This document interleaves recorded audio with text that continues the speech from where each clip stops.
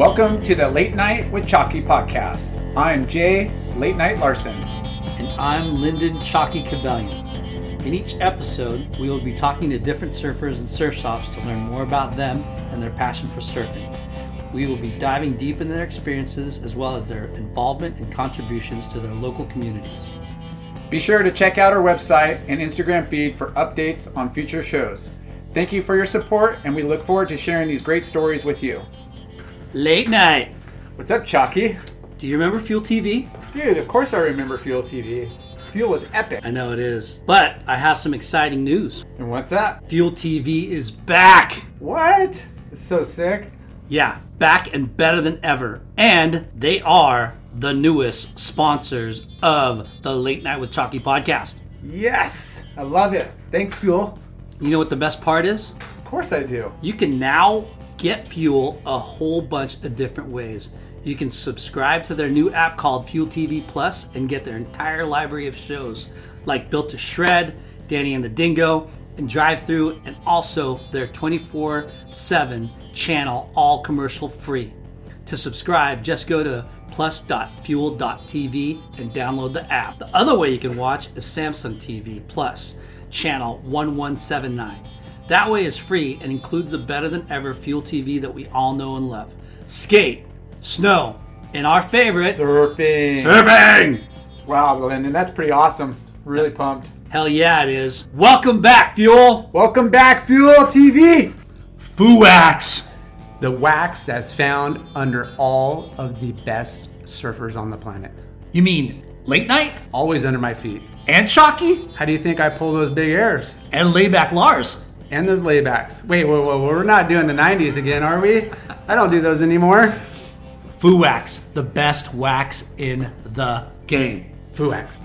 Bonsai Bowls. They only use real Asahi, not like all those other imitators using sorbet full of sugar. Yuck. They also get their honey and bee pollen from a bee farm. Healthy and delicious. No processed honey. What also makes them amazing is that they roast and make their own peanut butter. Damn! They've got 7 locations. And download the Bonsai Bowl app to skip the line. Order ahead. Bonsai Bowl. Healthy, delicious. Caliente Southwest Grill. Healthy Mexican food featuring local organic ingredients. They also have great salads, vegetarian and gluten-free options. Wow. Yep. Don't they also cater and make party packs? They do. They have all your needs for all your events. Nice. Visit calientesouthwest.com. Or go to the restaurant in Costa Mesa off of 17th Street. Caliente Southwest. Ashland Hard Seltzer. Crafted in San Diego. It's an adult beverage built for all walks of life. Bro, you've had it. I've had it. It's delicious. It is so good. It's refreshing. Only 100 calories. All organic. No sugar. Also gluten-free with 0.0 carbs. Hashtag enjoy cold Ashland Hard Seltzer. Friends and family, brothers and sisters, welcome to the Late Night with Chalky podcast. You're getting pretty good at that. I better. Hey, great intro. Episode 77. Hey, who's counting? Jeez, that's amazing, you guys. We're sitting with a former pro surfer, Surf Magazine editor, Grind TV, WSL programmer, and event marketing media guru, Jeez, where'd you podcaster, and host of the People Who Surf show. Has a podcast, Chris. Legendary. Mauro. Any nicknames? Oh, yeah, well, we'll let that one slide. There's like 50 of them. But the worst one is Sis. Sis? Yeah. We won't go Chris there. Sis? It was Chris Billy and Snips gave that one to me. Oh my god. It was pretty bad. I couldn't make it out a creek one day. It was like a wind swell, and I was like, when I was young, I was like tiny, and it was a wind swell, and I was just getting swept back, and those guys were doing laps, and Chris Billy just paddled by me. He's like, "Come on, you fucking sissy!" Oh my god! And Snips was like, "That's it, that's your nickname," and that was my nickname for a long time. And then, Snips was kind of my my ride to the beach, my connection to the outside world from that little cove that we grew up in South Laguna. Yeah.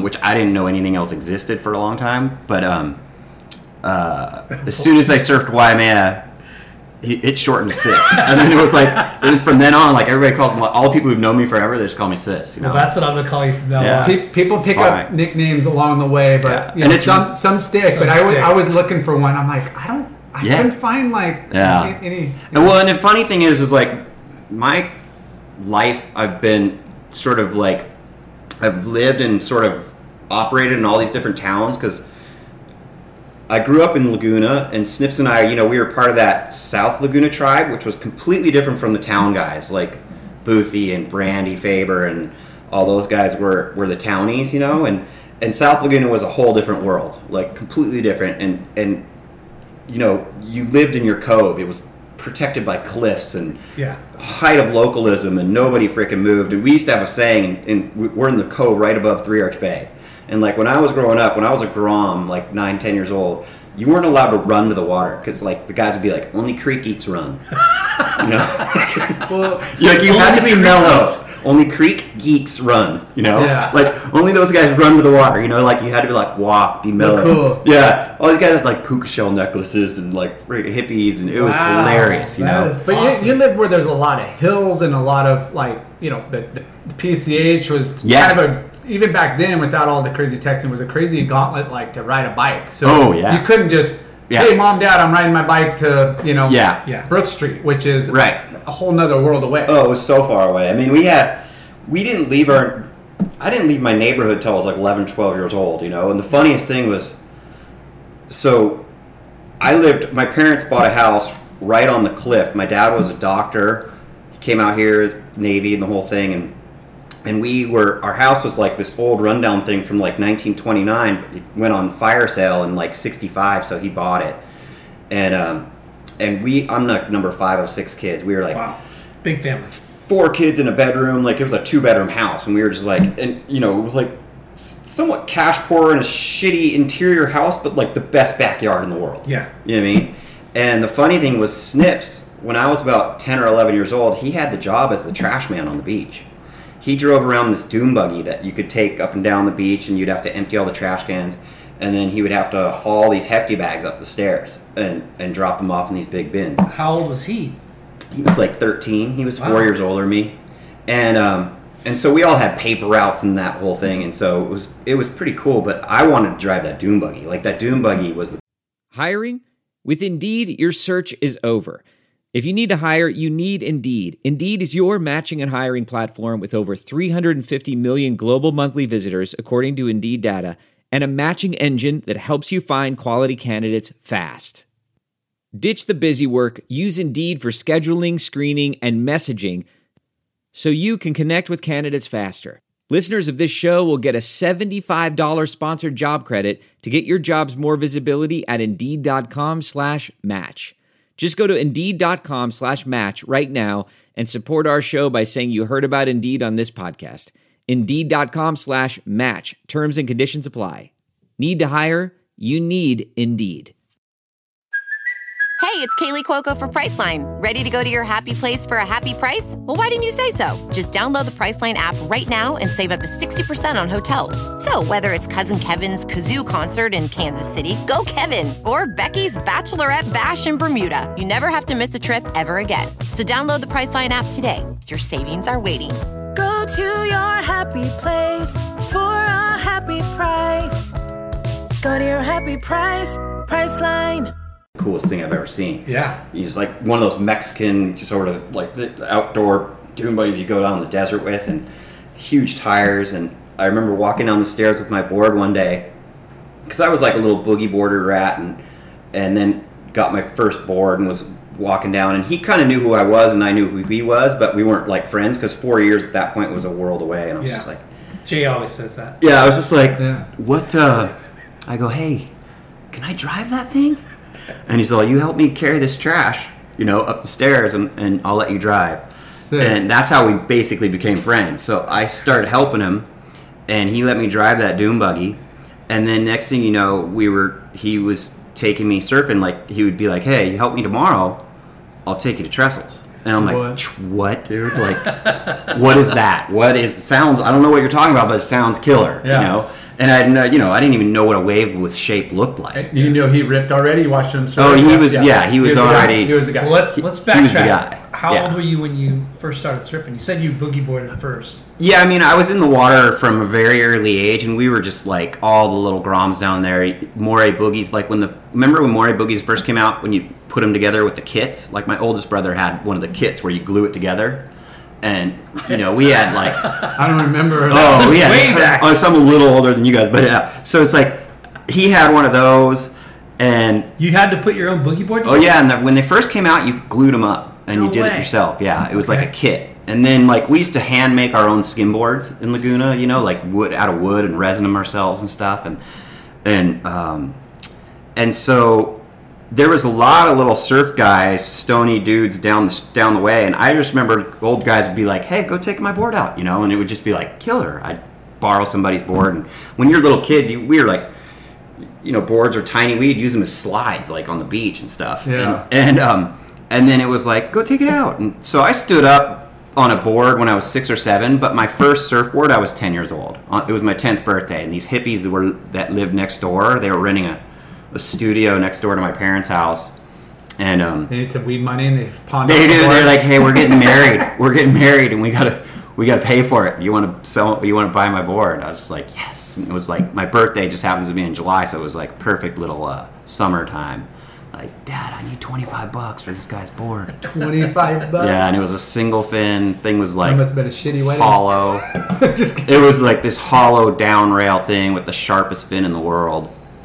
And I had that for a little while, but my second board, do you know John O'Connor? Remember him? Yeah. So John O'Connor was, he was kind of in our tribe. He was a little South Laguna guy too, but he had this Pepsi Cola Bertelsmann board that he sold me. It was like, that was his crown jewel, but it was a little too small for him, so he sold that one to me. And that was my second board with like full Larry Bertelsmann airbrush, Pepsi Cola thing. Wow. Like that was probably 79 or 80 right in there. And I just remember thinking that was the coolest kid in school, like with that thing. Yeah. Until we went to Brook Street, and like that's when we realized like we were so far behind the ages, because like Boothie had his little Stussy.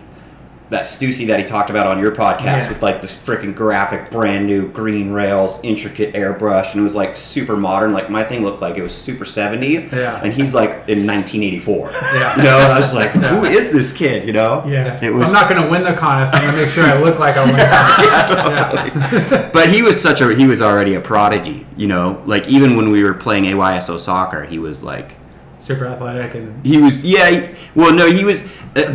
He wasn't that much of a soccer player, to be honest with you, but his surfing was there at an early age, like and so that was his thing. He was known as, he was just like, you knew Boothie was going to do it when he was 10 years old. He was one of those kids, and he had that mental toughness from day one, Did you kind of see that? Yeah. You said you had a bunch of siblings. Did they surf too? Yeah, they all did. My oldest brother,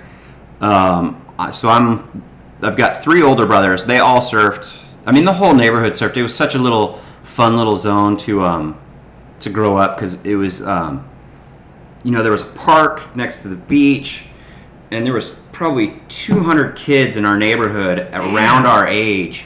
There used to be like 50 kids at the bus stop, and who would have thought? Because that's a trippy little zone. It is. It's crazy, and it was just like it all happened really quickly in the late 60s, early 70s, because when they built that neighborhood, it was just weekend cottages for people in Pasadena who would come down. Yeah, artists and stuff. Yeah, and that kind of thing. And they were like, it wasn't like Emerald Bay and these things that were built to be lived in year round. It was just like these little tiny things, And then it wasn't until the 60s when people started like, fuck it, I'm going to move my family in here and live here. Because, back then, that was still edge of the universe. Like, there was a huge wasteland between Laguna and Dana Point, and you know what I mean, where Hobie Surfboards was, and like the factory and everything. Like Salt Creek was all sand dunes. We used to go ride our bikes on Lantern Avenues and stuff. That was all dirt bike material. Like that's where we rode our bikes. That was a huge adventure, And so it was like, you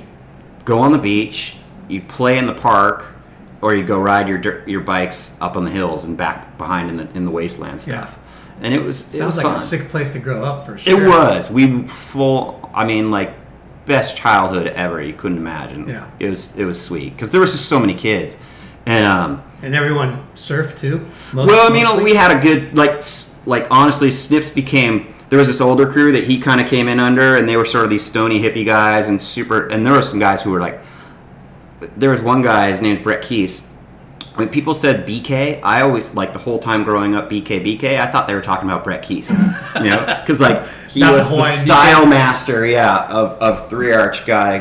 Just did these, 70s laybacks back in the day when they were the in thing. The guy had the sickest style. Wow. And, Three Arch is it's a chunky little, it's basically like a shittier version of Creek. Yeah. But it has its days, and for that little stretch, it was there was a nice little magic few years there where it was good, and it's so funny too because it was rare. Not that many people have actually experienced it, but through the years, thanks to Snips and myself, it's like Curran's been there and Potter's been there, and one time we had the full NSSA crew, Parmenter and Boothie and Clisby and all those guys come down, and every time we invited somebody in, it was fucking firing. So they're all just like, this place is insane, and I'm like, no, honestly, it's not this good. Yeah, you're like, yeah, it's my home, but then don't come back. Totally. Don't tell anybody. Yeah, Chris Malloy one time, he was just like, this is nuts, but it's normally So what was there local local surf shop hangout? Was it in Dana Point? Where was anybody?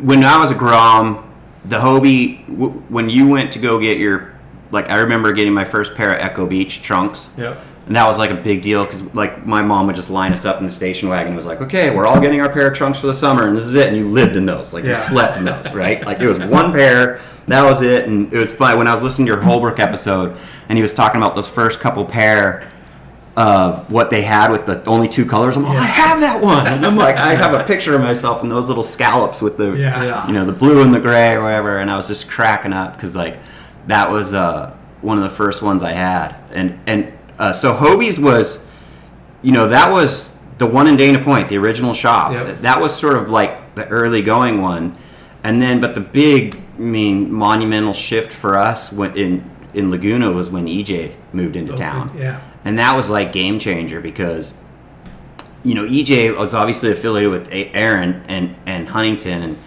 and Huntington was so much more in 1980, 81, 82 when he came in. It was so much more progressive. Laguna was so much more regressive, and we were there was guys still wearing beaver tails in '82, in Laguna. Yeah. Black and white. Yeah, and the international guys had been cracking, and you had the whole Echo Beach thing happening, and so EJ, with his bright colors and everything, coming out and paddling out Thalia Street in the middle of that thing, that was a huge freaking deal, and he put up, to his credit, with a lot of shit and just stuck to his game, ground, And the funny thing is we weren't really Laguna guys, but John Rothrock, who was one of the main guys who started NSSA. Okay. When EJ said, "Hey, I'm going down there. Who's the guy I should hook up?" And he's like, "Oh, Mike Parsons is our Laguna guy. Yep. Go get him." And so EJ hired Snips. Snips was his first employee. Sick. And that first little shop was maybe as big as his kitchen. It was tiny. It was over by Adolfo's, and it was this tiny little thing. But EJ had every cent invested, and he was young, man. He was early 20s, I want to say. Yeah, I think so.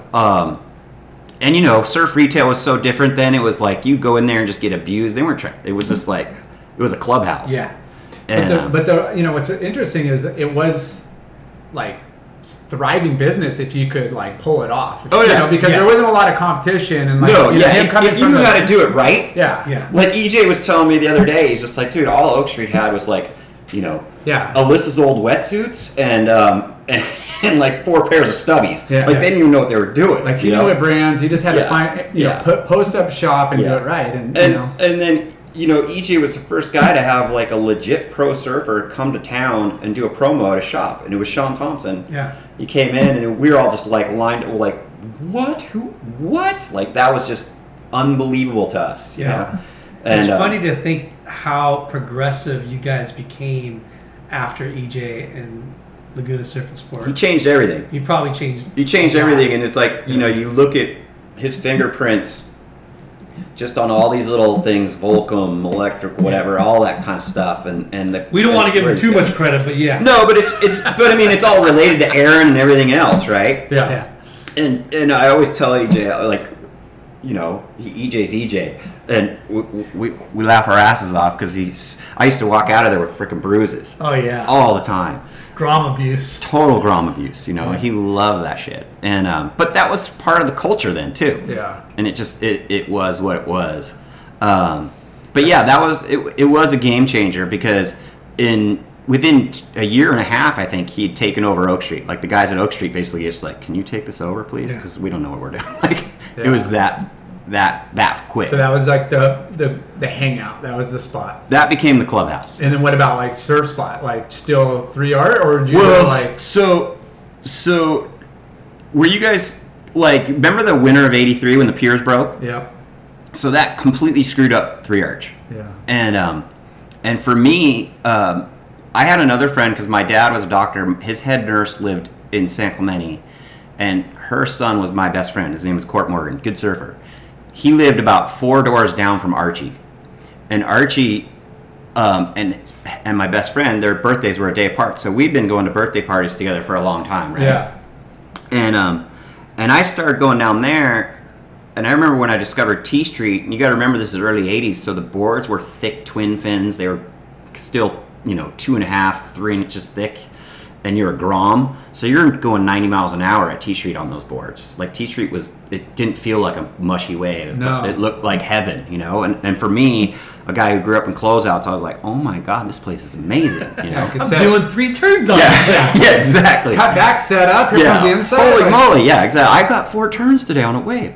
And so I drove my mom nuts because I would finish school. I would jump on the bus, the OCTD bus, take a transfer down in Capo Beach, get down there and surf in the afternoon, and then I'd miss the last bus home. She'd have to come down and pick me up. She would get so pissed. And just down the road, but still. Parents, it's like it's 10 minutes away. 4 other kids. Yeah, 5 other kids. Yeah, 5 other kids. So, but it was kind of funny because I was telling Snips, I'm like, Creek was all messed up too after that El Nino. Yeah. And we were just like, fuck, it became this little dumpy shore pound thing. And I'm like, hey, we got to start going down here. It's fucking fun. Every day there's a fun wave. And you got to check out this kid Archie. Because Snips just started getting me into NSSAs. And he was on the national team already. Damn. And he was like doing his thing. And so we were actually the ones who brought Archie to his first NSSA event. Wow. I was like, Matt, you got to come do this, And he was like, yeah, okay, cool. And he was such the funny, happy-go-lucky Grom when he was little, And he was just like, yeah. And it was just like instant, I remember watching PT and Ian look at him for the first time, just going, just because our next protege. Yeah, because Archie was like, he was punk rock, and he surfed like he looked and acted. Yeah, and everything. exactly. And it was, I remember watching him on a little quarter pipe on one of those birthday parties. They whipped out this little quarter pipe into the street, and he was going up, and he was not even 10, and he was just grinding on the thing, like just flying down the street, hitting the thing, going 90 miles an hour. Most of us were going, and so it was so fun to watch that because we'd give Matt a ride to a lot of contests back in those days, and that was sort of in his wonder years, and then T Street became like this hub. Spot. And it was the hotbed, and sort of that was like my kind of adopted town, and I ended up going to a private school in 10th grade, and by the time I went back to Laguna Beach High School, senior year, I was getting out at lunch every day because I had so many credits from private school that I would be down at T Street at 12:30 in the afternoon, and it was just like that's when the McNultys were down there, Hogan. There's a large talent pool. Big. Yeah, it was huge. There. It was just one of those. Even back then. Yeah, and San Clemente right now is kind of dominating. Oh yeah, it's cool. But It's like it's completely resurfaced. Yeah. Like the hotbed has regenerated. It was it kind of fell apart in the O's, and then now it's totally back, and it's really cool. A lot of them are second generation. Yeah. Like Kira Pinkerton, her dad was Yeah. Jim, who we used to compete against. I saw this thing on Flamenco, like, you know, and Andy was, his dad was our, you know. Is that his kid that Yeah, just had the I mean, I can't imagine. I'm guessing so. Yeah. I was just That can't sitting be at the another day. flamenco. Yeah, who else could it be, you know? And so, but yeah, so it was such a, you know, So the depth chart was huge. Who was it back then? You mentioned Archie, Well, it was, McNulty's. yeah, so it was all the McNultys, which they all ripped, you know. All of them ripped. Sean McNulty, you know, I remember watching him in the Stubbies Pro when Curran won and Baran won and 81 and 82 at Trestles. And, you know, people forget, but he got third 2 years in a row at the Stubbies trials and just missed out on going to Burley Heads 2 years in a row. Because if you made the final, you got a seed in the main event at Burley. Which back then, like, that was... everything. That was like going to Disneyland. You know, it was like Australia was the shit. That's where the center of the universe. And so, yeah, that was. But the McNultys were there. Hogan, obviously, you know, the legend obviously is when Potter came to town. Yeah. And just lit everything up. And then from then it was just on. It was like that was the spot. And the Beshans were Groms, like mini Groms. Fletcher. Shane and Gavin, Nathan and Christian. That whole scene, it was just a fun little deal to be. It was a training ground for sure. So how did you like? Snips got you into this SSA, and like, was that like I'm diehard competitor like every weekend like him, or? Well, so he definitely kind of sucked me into that vortex, right? Yeah. Like, dude, you were on the program, and Snips was funny because like. And the crazy thing is he's the same way today. I mean, he's no different. It's like he used to be like, be at my house at 4:30 a.m. Do not knock on the door. I want you waiting in the dark. If you're not here, I'm leaving to go to Trestles, right? Like, and so we'd be freezing out in this frickin' yard and everything. And he was schooled by Kanga and Ian and those guys on just like, you show up on time, you get there, you're the first guy in the lineup, and that whole thing. And so I was definitely on Snips's program through that NSSA thing. We had the same dreams, the same thing. It's funny. There was a movie that came out, and you can't find it anywhere. I was just actually talking to Sean Thompson about it when I was interviewing him, and it was called Wave Masters. And when HBO was brand new, like when people had those giant satellites in their backyard. AV box? Yeah. It was like, there was this movie called Wave Masters, and it followed the tour of 1978. And it was insane. And the tour that year, the waves were perfect. Like Burley Heads, Stubbies Pro. They had this one down in Sydney, and it was like it was near Manly. I forget what the name of the place is, but it was Wayne Lynch and Larry Blair in the final in a full tube riding contest.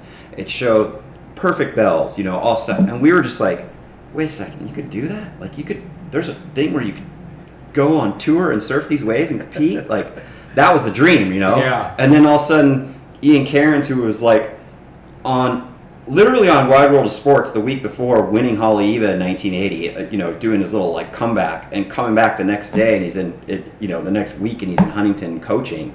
It was just like these guys were so larger than life for them to be on our soil. Setting It was just like that. We were coming out of the dark ages. Like that didn't happen. You couldn't touch those people in California, and certainly not Laguna. It's funny, of course, Kanga and PT, they come up a lot when we talk to guys like you, because, man, if it wasn't for them, I mean, amateur and professional surfing wouldn't look like it does. Yeah, NSSA, the Bud Tour, just... The whole industry in a way. And so, I mean, I think the industry would have probably shown up anyway, but, what they did in those early 80s by creating all these pro-ams, like, they had their little events company, and they were running these pro-am events, and finally it was like, you guys mentioned it with Boothie, the problem with California in the 70s is we were so regressive and we were so tribal, nobody traveled. Yeah. And so when our little scene, when we started doing these NSSAs and we were like wandering up and down the coast, it was like connecting the dots again. It was like, holy shit, we're sharing information on boards and everything. And, when those Stubbies trials, it's hard to imagine now for kids because everybody knows everybody and everybody sees everything immediately. But it's like that Stubbies trials, when it happened in the summer of like 80 or 81 or 82, that was the only fucking time. There was twice a year maybe everybody in California got together. Yeah. And the boards were changing so fast right then that it was like, holy fuck, did you see what that? And they were so different, you know. And the guys from up north were riding totally different boards from the guys in San Diego, and the guys from here were the Caton in the winter and the Stubbies in the summer was like this gathering thing where it's like, oh my god, and you were more likely to see the guy 2 coves over in Hawaii than you were in California. You know what I mean? Because you both be in the same time, or Mexico. Yeah. You wouldn't see him at home. You'd only see him, twice a year at some event, or while traveling. Yeah. And so that was what was so exciting about that, was they kind of connected the dots, and it pushed us, and it kind of brought us out of the dark ages, and then it just lit the fuse with the Rusties and the Almerics and all those guys on the design side, and all of a sudden these pros are coming to town and getting boards off them. Yeah. And that trickled everywhere. I mean, even Bob Hurley and Bugs and all that kind of stuff. It was cool. It's a full networking, but at the time you're just thinking of like, I'm just going to go compete up the coast because I love surfing and I'm here to compete. But then that networking, which is not kind of what you're there for, right, it ends up happening anyways. Yeah, and that's the best thing about, when you're raising your kids and you're telling them the value of sports. Like, I just say, hey, look, it's so many things. It's learning how to play and be a team member and doing all that, but it's also just this network and networking. It's that these connections you're making. It's life's fundamentals that you don't, socialization skills. And I think what's cool and unique about it too is like when you start traveling outside of your own bubble, that whole nature of staying with somebody at their house is so much more. You learn culturally so much more about an area when you stay at somebody's home as opposed to some hermetically sealed hotel. Yeah, you know what I mean. We talk about it all the time. Like you get plugged in local, not just tourist visitor. Right. You're like, oh, we're gonna go. I'm gonna take you to the secret spot. And most people are proud to show off their own hometown.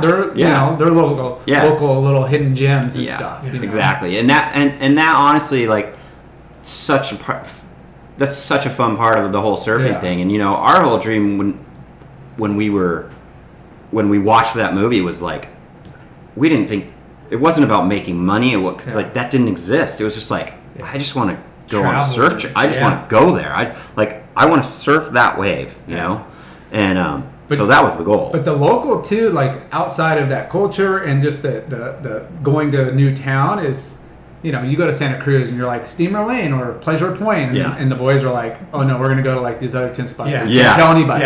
Totally. If you're just like, you got the surf book and you're looking at the mag and you're just showing up to the 1 or 2 spots that you're like, oh, this is awesome. Stink guy and have the worst time of your life. But you're not getting infused into like all the other non-covered spots. Well, and it's the periphery, right? Like that's what when you think back on all those little trips you made, whether it's tour stuff, it's like you don't remember that many heats. You remember all the side adventures. Yeah. You know what I mean? And those are the things that make it what it is. Yeah. And whether it was NSSA or whatever. And it was fun times. It was just such a fun little period where all the dots were being connected and, meeting these guys. And I mean, the NSSA felt like the freaking world tour itself at the time. It was a big deal. It's crazy, because they didn't start the NSSA, right? No, it existed. Yeah, they came and they just it was there, but they took over when they started the little sports agency thing. They got a deal to coach the team and basically run events. And so Pat, Ian's first wife, she was pretty much running point. Meg's been there forever. She was helping, I think, Pat, because they also had the ASP office and the NSSA office for a while, and then and PT. So between the 3 of them, it was they basically took it over. I mean, day-to-day operations, they were running it. Yeah. Once they came and what in. Boothie, kind of was talking about how PT and Ian, they saw the potential of what Australia was doing, that the U.S. needed that kind of like structure, right? Yeah. And picked a Californian, saw the talent in Tom Curran, and made him like the poster child for NSSA. Oh, for sure. And he had the talent, and he had the All-American everything. Yeah. And I think that's what made it even more appealing to you guys, right? Well, the rest of the coast. I think they wanted to pick not just a Tom Curran as the pedestal, but like a guy in each town, like Yeah. you know, like a Bud Lamas, like a like, They were. I mean, they came over here to basically awaken the sleeping giant, right? Yeah. And then they also were. Look, they also came over because they were trying to frickin' do their Bronze Aussie thing, which was a shit show. But it was like. But they had all these side businesses and these side hustles, and NSSA was one of them, and doing pro-ams was another. Yeah. And it was just like, let's just poke this beast because it's like we know it's here. They'd been here 10 years earlier in the early 70s and stuff, and they know what was there. Yeah. And so they basically that's what they did, and it was just good timing because that shift of like. From the late 70s to the early 80s, you had that whole design revolution happening with singles, twins, thrusters, all in like really quick. And then it was like cable television, MTV, freaking disco's dead. Now it's punk rock, and now it's this. And shit was like culture was changing so fast. And it was like, and so you had these throwback little areas, which Laguna, some of these places tried to stay regressive. And other places like Newport and Huntington, where the light was shining in early and cracking and the bright stuff was happening. And it took a while for that to kind of work its way through the system. But PT and Ian were all about it. They were just like, get these amped up little agro-like Groms all over the place. Yeah, they were looking at it as, like you said, a hustle, like business opportunities. But, their genuine, like, passion for surf was, like, there. PT was my junior high, like, surf coach. Yeah. It was amazing. We didn't know, how lucky we were. And, No, I know. He was going out there. He's like, you guys need to learn how to bottom turn. I don't care what you do. I want to see you bottom turn, come off the bottom and go up. And I just remember that resonating from, day one. And I remember thinking he was Yoda. I remember just going to Ventura one time when we get there at Santa Clara, and it was, dead flat.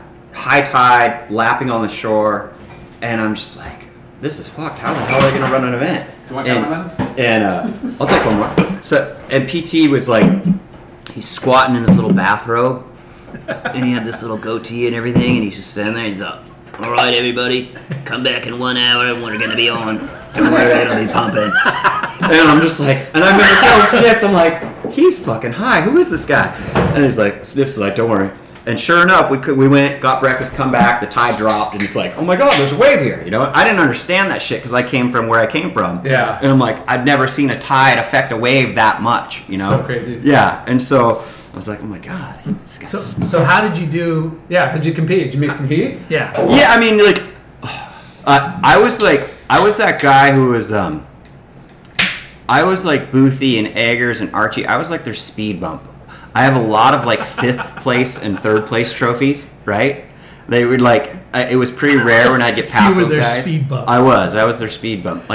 Sometimes you would topple them. Sometimes, yeah. The mentally tough guys like Boothie and Eggers were really freaking hard to beat. They were really hard to beat. But Archies and Dinos and the McNultys and those kinds of guys were the guys who relied more on their talent, not so much strategy. They were beatable. Yeah. You could beat them. And so, but Boothie was the whole package because he had the talent and the strategy. Yeah. And so I don't think I ever beat Jeff Booth in my life, but a lot of those San Clemente guys who I sparred with pretty regularly, I wasn't afraid of them. Yeah. And so I did all right, and then I was actually, by the time, Eggers and Archie turned pro really early. Yeah. And then it was and when we were juniors, that was when the NSSA was really, really prominent. It was a big freaking deal to get on the national team. And I remember I just missed out. I didn't make the cut, and I was devastated to get the national team. And I remember who got on. So the guy who basically edged me out was Matt Mondragon. Do you remember that name? Santa Barbara guy. Santa Barbara guy. Remember the Sunset cover, Aaron Chang? Yeah. Big old freaking glassy barrel at Inside Sunset. Yep. It's one of the best surfing magazine covers ever. Yeah. So he made it that year. He was a really good Rincon guy. Surfed so smooth and amazing. And then he was so painfully shy, right? And this was the era of the alpha males. Everybody was just I'm the shit. I'm the personality. Shit. And he was this very quiet, super shy kid, and he just wasn't assertive. And the next year, I remember he didn't make it. They didn't they didn't put him back on the team, and he was just devastated. And I remember he moved to Hawaii like a couple months later, and then he wasn't showing up to the contest. It's like, where'd he go? Oh, he moved to Hawaii. I was like, what? And we were all young. We're like 16, 17. And mag shots back then, if you were 16, 17, like you didn't get, like it was still really hard to get in the mag. It was toured guys. It was for those guys. Yeah. I remember going down to Surfing Magazine office in like January of whatever year it was. I think it was 85 or 86. And that's when their office was down at Pochi. And I'm in Larry Moore's office, and I see this photo on the wall, kind of like those ones over there. And it's this tiny speck of a guy in this giant barrel. I'm like, oh my God, that is the sickest shot I've ever seen. Who? And they're like, yeah, that's our next cover. I'm like, who is that? They're like, it's Matt Mondragon. I'm like, what? When did he get balls? Yeah, and he's literally doing a bottom turn in the barrel at this inside sunset wave. Yeah. You should Google it. It's ridiculous. No, I know. You know the one. And it's like distinctly in my mind. And he's kind of smiling. He's like... He's just... Yeah. And apparently the legend has it like Dane paddled up to him right after that wave, and he's just like, I've been waiting 10 years for that wave. Sick. And he's a transplant. He's a transplant, and he lived over there, but he's still there. When I worked at Surfer Magazine, I did a People Who Surf story on him, and this is where actually my podcast name came from, but because that was a column in the back of the magazine. Oh look, Groms. And he's been a prison guard there for decades. In Hawaii? Yeah. Yeah. There's a prison in Hawaii? That's a special breed of people. Yeah, right he's gnarly. He's the shyest guy ever? I don't know how it happened, but it's pretty classic. He was really good friends with Jason Bogle. Yeah. You know, they lived on the east side and all that, and they were really, really tight. Hi. So did you what was your first like mag shot? Ad or Totos? Totos? Yeah, I went on a trip with Aaron Chang and Brillhart. Sick. And we were on Team Beach Town. And all the logos back then were big. I remember that being a huge. What a dumb name for a brand, right? I know, it was weird. I don't know. The guy who ran it was a really nice guy. He's still around, Paul Lane, but that was Snips' sponsor, so I just basically inherited whatever he did at the time. That was just he sponsored me. Yeah, he's like, he comes with me. And so we did a little trip out there, and this was before... was Snips already going out there? No, this was before that whole, like, everybody... I mean, people knew there was rumors of the place being big, you know, and people had certainly surfed it big, but it was... Aaron Chang goes, yeah, they call it killers. I call it killer poodles. And I'm like, really? And it was just like an 8-foot day, but he got a really good shot of me doing a bottom turn. And I think I was a senior in high school, and it came out, and I was like, oh, that's nice. Cool. It was like a half page, you know. I was like, and it's a nice little glassy wave. They spelled my name wrong, but I didn't care. I was like so fired up. It wasn't you, bro. Which name? Mauro, yeah, Mauro, because it's Mauro and they spelled it Morrow. My parents were like, "Can they fix that?" I'm like, "No, Mom, it's too late." Oh man, they give you a photo credit in the next bag in the back. That's not you then. You don't spell your name that way. Yeah. It was pretty cool. Well, that's pretty impressive. I mean, there's not a lot of shots that come out of there, or there's been times where it's been highlighted quite a bit, but Totos is kind of one of those places that was how do you want to say it? It's like visited, then forgotten. I know. And revisited. A lot of those Mex waves are like that, right? Like, yeah. And Bud Lamas those guys were out there. That one movie with what's the one where they're brushing their teeth and with Jeff Parker too. Yeah. And that's huge. And that I forget. I posted it. I posted that section. Yeah. It's not Off the Wall 2, is it? It's not Off the Wall 2. Okay. I forget. It was something else, like Amazing Surf Story, one of those ones. Yeah. But then it's forgotten. And then a couple years later. Yeah. And then it was that 88, 89 when Snips and Curran went out there and they got it massive. And Larry Moore just flipped his lid. He's like, oh my God, we're going there every freaking day. And Mike, that was fun. Like we'd go out there a lot. He sucked me into a lot of that stuff. Hold on a second. Yeah, no sweat. There were some magic sessions out there for sure. I actually had another Les Walker. Remember that guy? Yeah. I think Photographer? his first. Yeah. It's pretty funny. Les Walker. I think it was his first shot he ever got run was of me, and Hank. His first shot he ever had published was of me at Creek. So what a trip! Yeah, it's a Hank trippy photo? thing. Yeah, Hank Photo. He was a Creek because Hank Photo was a full knee boarder at Creek back in the day.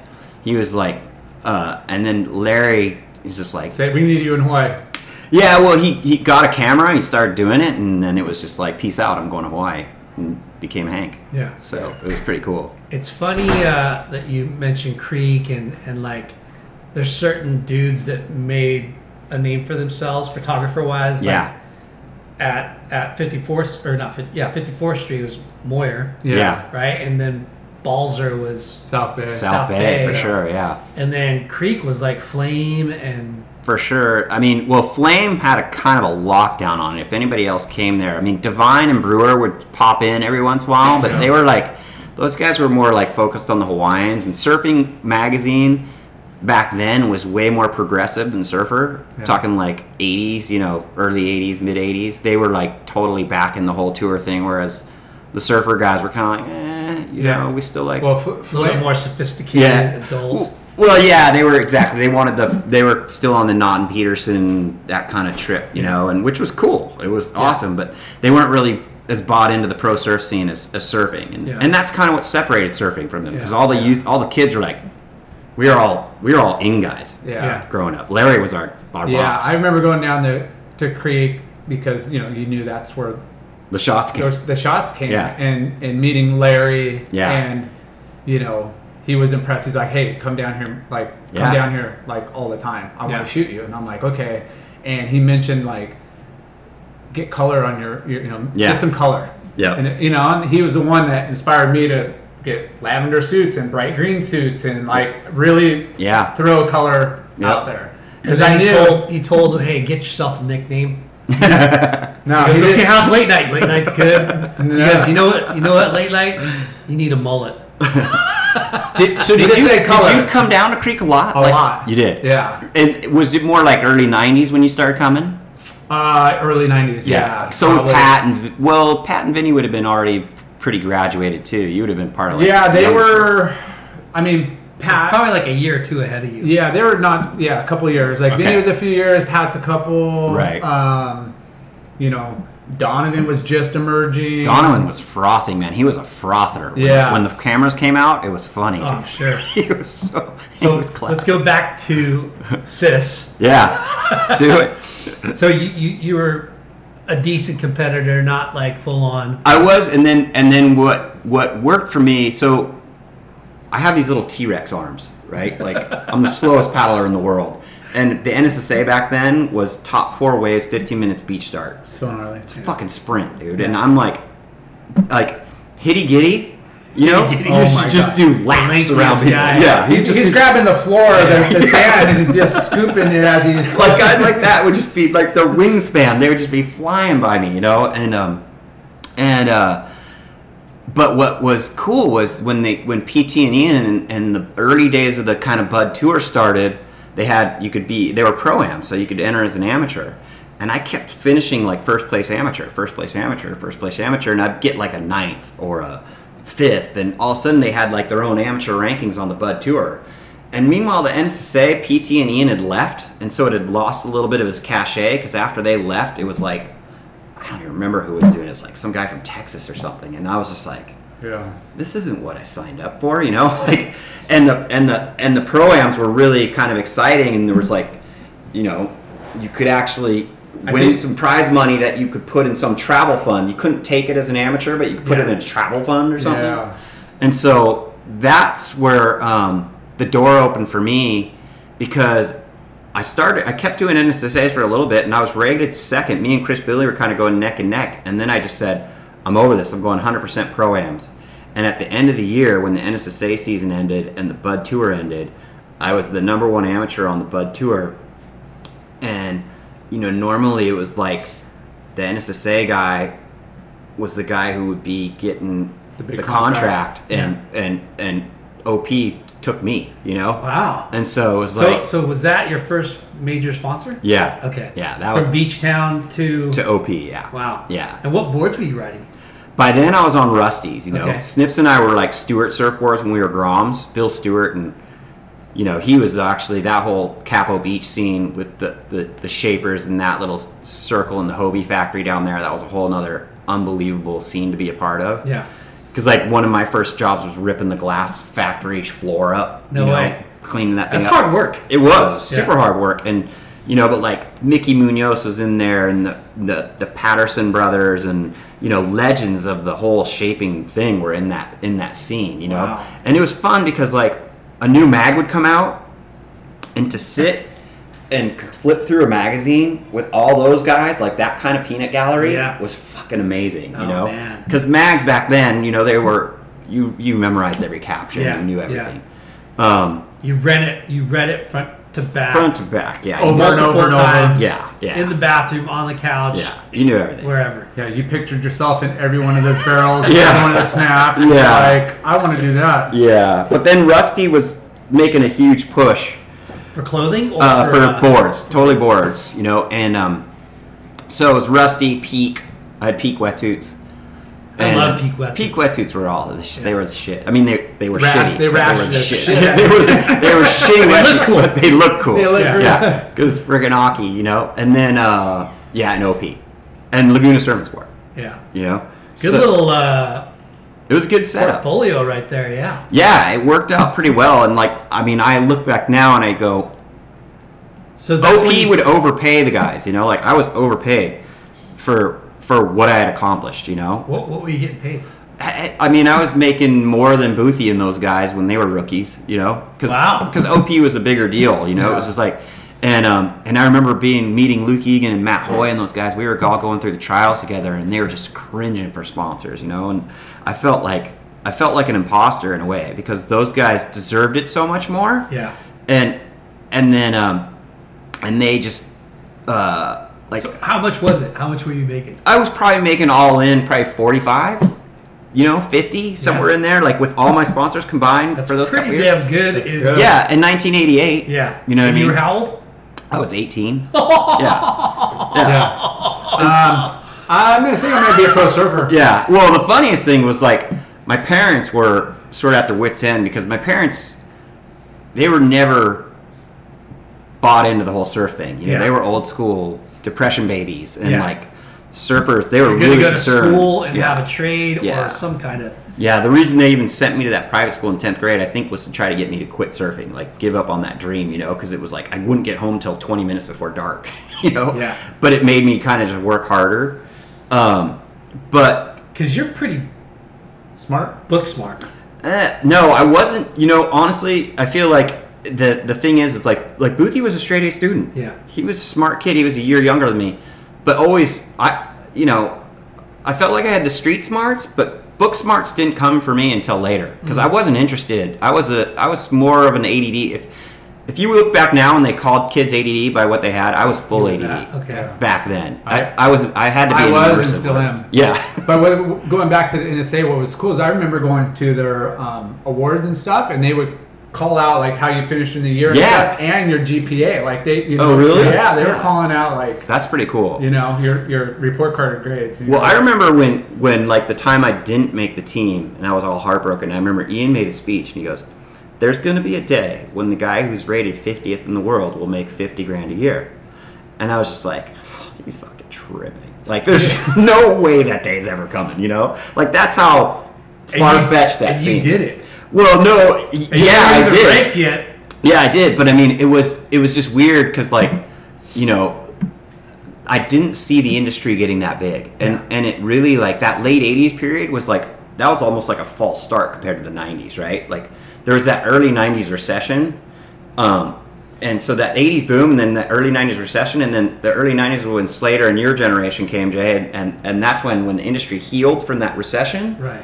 It just freaking blew up. Let's talk about Gotcha. Yeah. And how big of a brand Gotcha and Quicksilver were. For sure. And that was mid to late 80s. Oh, for sure. And Stussy, too. And Stussy, too. But Stussy wasn't even He was a little more early 90s, yeah. Yeah, he was more early 90s, but how big was freaking Gotcha? And They were how massive, especially in Laguna. How cool were the ads and the people that surfed for Gotcha? Totally. The team, the marketing, the flair, Yeah. they had it all for sure. That was and that was the other thing about the best part about growing up in Laguna was I remember our team trials for our high school tryout team. Michael Thompson and Mark Price were judging. Wow. And it was the best Thalia Street to this day I've ever seen. It was like a tube riding contest. And it was just like, holy crap, this is killer. Michael Thompson and Mark Price. And Mark Price was fresh off the tour then. He was, he was Potter's he was underneath Potter. Yeah. So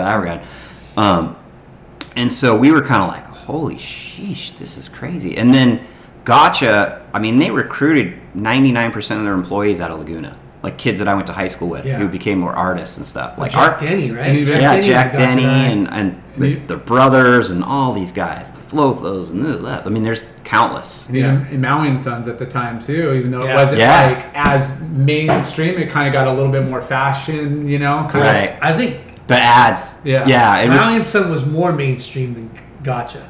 Gotcha is more core. That's Yeah. But ad-wise, to your point, Michael was way ahead of his time. So was Stussy, though, when he kind of got his groove. Yeah. And if you look back at those ads, Gotcha was doing 2-page spreads, and Stussy was doing those single pages. And I remember hanging out in the shop a lot. And when Sean first started making clothes, what was cool the way he did it, and I think this is freaking genius to this day, actually, in some regard. But he didn't come out with a big line.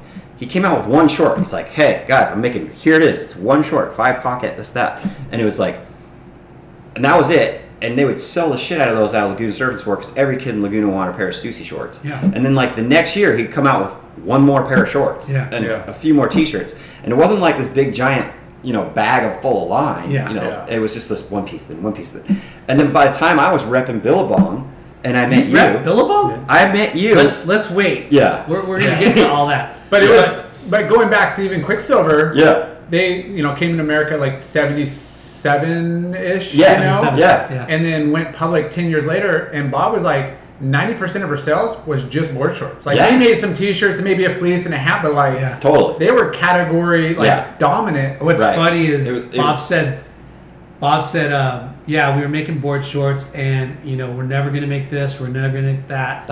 Our next thing was corduroy pants. But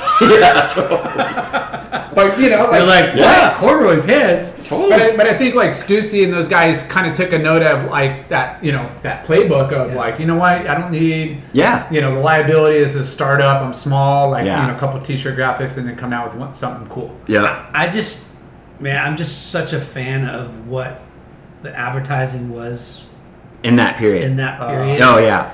The marketing behind Gotcha, them standing in line waiting for the bathroom in front of the liquor store. Yeah, that was still etched in my brain. That ad and all the ones with the beret, the girls bending over and the guys hanging. Yeah, it was just they were very progressive. Surf, sex, and rock and roll, man. Yeah. And MT was a legend on that front and did a phenomenal job. Yeah. When you look at what he did. And that was the other thing that did, and this goes back to Larry Moore's thing, right? And telling you to wear color. Yeah. His whole move of Larry Light, everything had to be front lit. Everything, that was a very hardcore choice for them to make their magazine look more sophisticated. They're looking at Sports Illustrated and they're going, we need to make our magazine look like this. We do not. They're using all these sun shields and all these if it's not F8 and this and whatever, perfect light and front lit. If I can't see that guy's face, it doesn't go in. And Surfer was still running these muddy backlit, crappy old photos, and they're good, but they just didn't look good in print. Yeah. And Surfing looked really vibrant and it was very colorful and for that time. And and so the Gotcha ads were such a perfect blend for that. And then it, that was the cool thing too, is it was the space race with the brands because they made everybody else step up their ad game over the years, and it was cool to see that and be part of that. So back to you and turning pro. You turned pro with OP. A dick. Peak, Rusty. And then I had a very flash in the pan career. My claim to fame was I got another third place at the first contest they ever had at Tabby. The OP Fiji Pro. Door. Yeah. You made it all the way to the semis? Yeah. So I How lost. sick! I was super. What year was that? 87. Oh my god! That was like not even Yeah. really known like place, and they held a contest back that long Yeah, ago. they I had, don't that was like remember that was when they built the scaffold on the reef. They Wow. built like OP was the one who put that thing on there. That OP? the only thing on Tabby then was the restaurant, and there was no sidewalk or anything. There was just like little sand trail between bures and It was an OP contest though? yeah, it was the OP Fiji Pro, and so it was and like Derek Ho was the only guy who had actually been to Tabby before. He'd been there with Mike Stewart, and there was like a feature in the mag. It was like there was Naughton Peterson, and then there was Derek and Mike Stewart, and this was like the third time that anybody had really seen it, And it was fun, like the waves. It was good when we got there. It was like 6 to 8 cloud break, and I was, once I got to the point where if I can get into a heat where it wasn't 4 waves in 15 minutes or 3, what I felt like I had a decent shot. And Snips taught me how to use the priority buoy. And so anytime of course he did. anytime I had to didn't you the one that put that in place? No, I'm just kidding. Seriously, and it was like, so that was my first time ever using the priority buoy, and I knew it. I forgot to tell you, I was a priority judge when I was a Grom. I used to work at the Stubbies Pro in Oceanside, and I got a job on the scaffold. And that was right when they set the PT invented the whole priority buoy thing. And they used to have the shifty thing. And I was like the first guy they hired to shift that thing and call the shots, like in 1984. So you were the priority guy. And I was the priority was judge. A T-shirt salesman. Yeah, and Taylor Knox was checking in jerseys. You know what I mean? Taylor, hear that, Groms? Yeah, it was Taylor, because I wrote a little story about that on my Instagram the other day. And Taylor's like, dude, I was at that event too. I was the guy giving out jerseys, That's so hilarious. And it was so funny. And I was like way up in the tower, and I had that gig for 3 years, and it was a fun job. Because you're a Grom, you're going to be at those events no matter what anyway. Yeah. So if you could somehow like get paid behind this, hang out, get paid for it, but people more behind the scenes and see the pros and be all up and close. Yeah. And it was awesome. And so that was a really fun gig. And so when I got into those heats, I remember Snips was like, you never sit out the back past the guy if you don't have second priority. So I sat underneath Derek because he started the heat with the priority, and he wanted to go way up the reef up to the ledge, and so I sat like 30 yards down, and I was just like picking off these insiders that were roping in our quarterfinal, and they just kept going, and he never moved. He was just waiting for the bomb, and the bombs never came. By the time it was hilarious. He just made a dumb mistake by sitting up there, and that was like. So you beat Derek. So I beat which was a big thing at the time because he was kind of he was like the goofy foot. Yeah. Been there. He was just park himself in the barrel, the whole thing, but that was a big deal. But then I lost to Glenn. Then they freaking called the contest off for the day. Which in that time there was no surf line, there was no nothing. It was like, we think it's gonna be better tomorrow. And the next day it was like freaking 3 feet. Oh. And how was your backside? My backside has always been my strongest thing, actually. But the funniest thing is I had Glenn Winton in the semis, Mr. X, and I remember I paddled. I got this wave down the reef, and I was paddling back out. And back then you had to circle the buoy. And I had a 50-yard lead on him. Like 50 yards I had on him to get to the buoy. We both just finished waves, and he went. And it was kind of towards the end of the heat. He was behind me. 50 yards behind you. He was 50 yards behind me, and he caught me because my T-Rex arms. And he had gloves on, too. Oh, he did. He had webs. He had full webs. And he smoked me, and then he torched me, and then I was so bummed because Curran won. He was and I wanted to be in the final with Curran so bad. That's pretty insane, though. Yeah, it was cool. What kind of prize money did you make? That was like $3,500 or something. It wasn't that much. Sick. Yeah, 87. Yeah, still good. Yeah, it wasn't that much. Is there video footage of this? Yeah, there's a whole fucking show. Really? Yeah, it's pretty funny. So side note on Mr. X. Yeah. One of the first times I've scored cure, like proper cure off the groin, like legit, like good.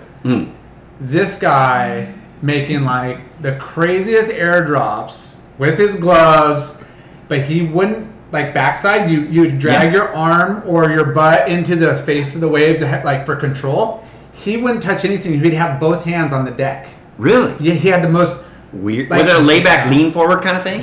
Yeah, he was. It was kind of like a lean forward, and he'd had like both hands on the deck. Yeah. And I watch him go by, thinking this guy's gonna get like pitched. He's getting spit out 100 yards every time. That's so trippy. He just had it. I mean, that's where he mastered it. But I remember him. He was a trippy dude. Like, it was. I was blown away on how good of a barrel rider that guy was. Yeah. And watching it was unorthodox almost. Yeah. Like, compared to everybody else. But all those there's a lot of those guys, and Luke was kind of one of them. Those lanky, goofy foot guys who were so fluid and just twisty and doing yoga poses backside in the barrel. Yeah, he had lean forward. Yeah, Chappie and all those guys like that. The whole weird lean forward layback thing was cool. Who is it? That guy, China, that drug his foot?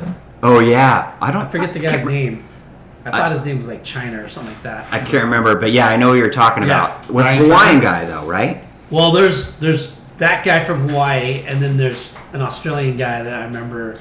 Remember, Michelle Perez did that one in Towdy a couple years back? That was heavy. Insane. Ryan Turner does those. Yeah, too. Turner does too. That was pretty sick. Those things are. So that was the highlight. How long did you melt the? How do you know it was the highlight, dude? No, it was. That was the flash in my pan, right? And I did the thing for me was it was kind of funny because I told you about the tour that we fell in love with when that movie came out. It was Burley and this and that. Well, dude, if you go look at the tour schedule from 1988, it was like Wollongong, Najima, just Florianopolis, St. Augustine, Florida, frickin' Seaside, New Jersey. It was worse than the Bud Tour. Yeah. You know what I mean? I'm not joking.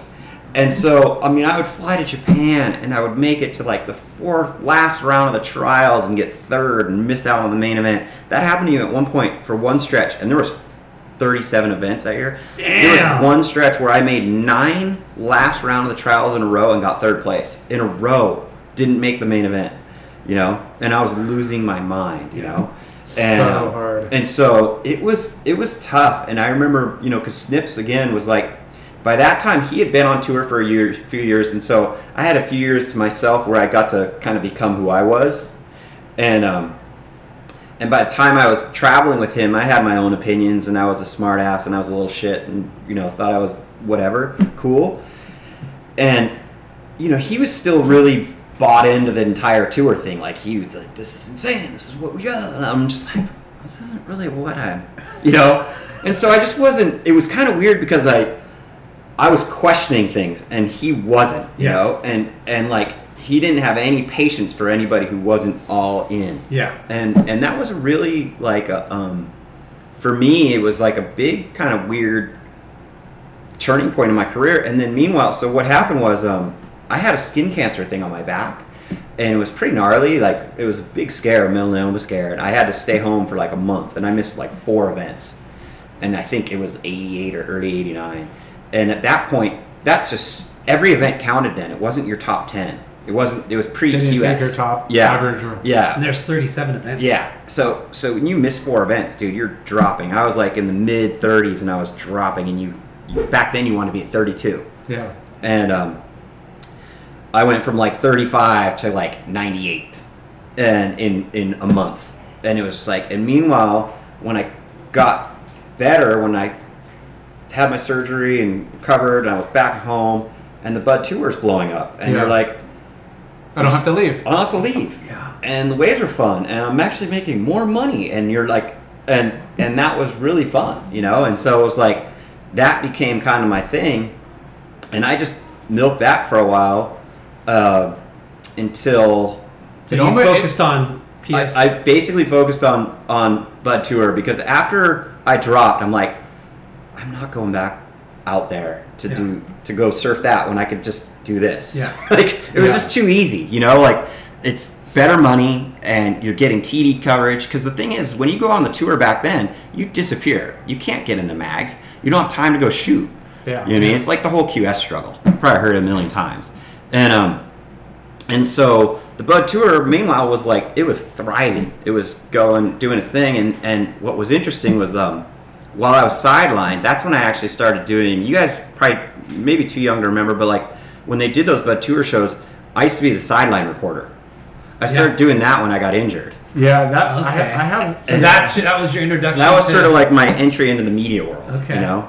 And, it'd be PT, Mike Chamberlain, and Chris Morrow on the beach. Yeah. And I'd be the guy, like, I would actually surf heats and whatever. I'd surf till I lose. So how did you get chosen? Yeah. Alan Gibby was the guy who shot the OP Fiji contest. Okay. And he remembered, like, I'd done some funny interviews and stuff during that whole thing. He's like, Chris, You're not shy. You weren't shy in front of the camera. Yeah, and he was just like, hey, you got could hold some chops. And then not only that, but, like, I actually started writing stuff for the magazine through Larry Moore. Like, we do, like, a little trip to Mexico and we score. And I wrote up an article.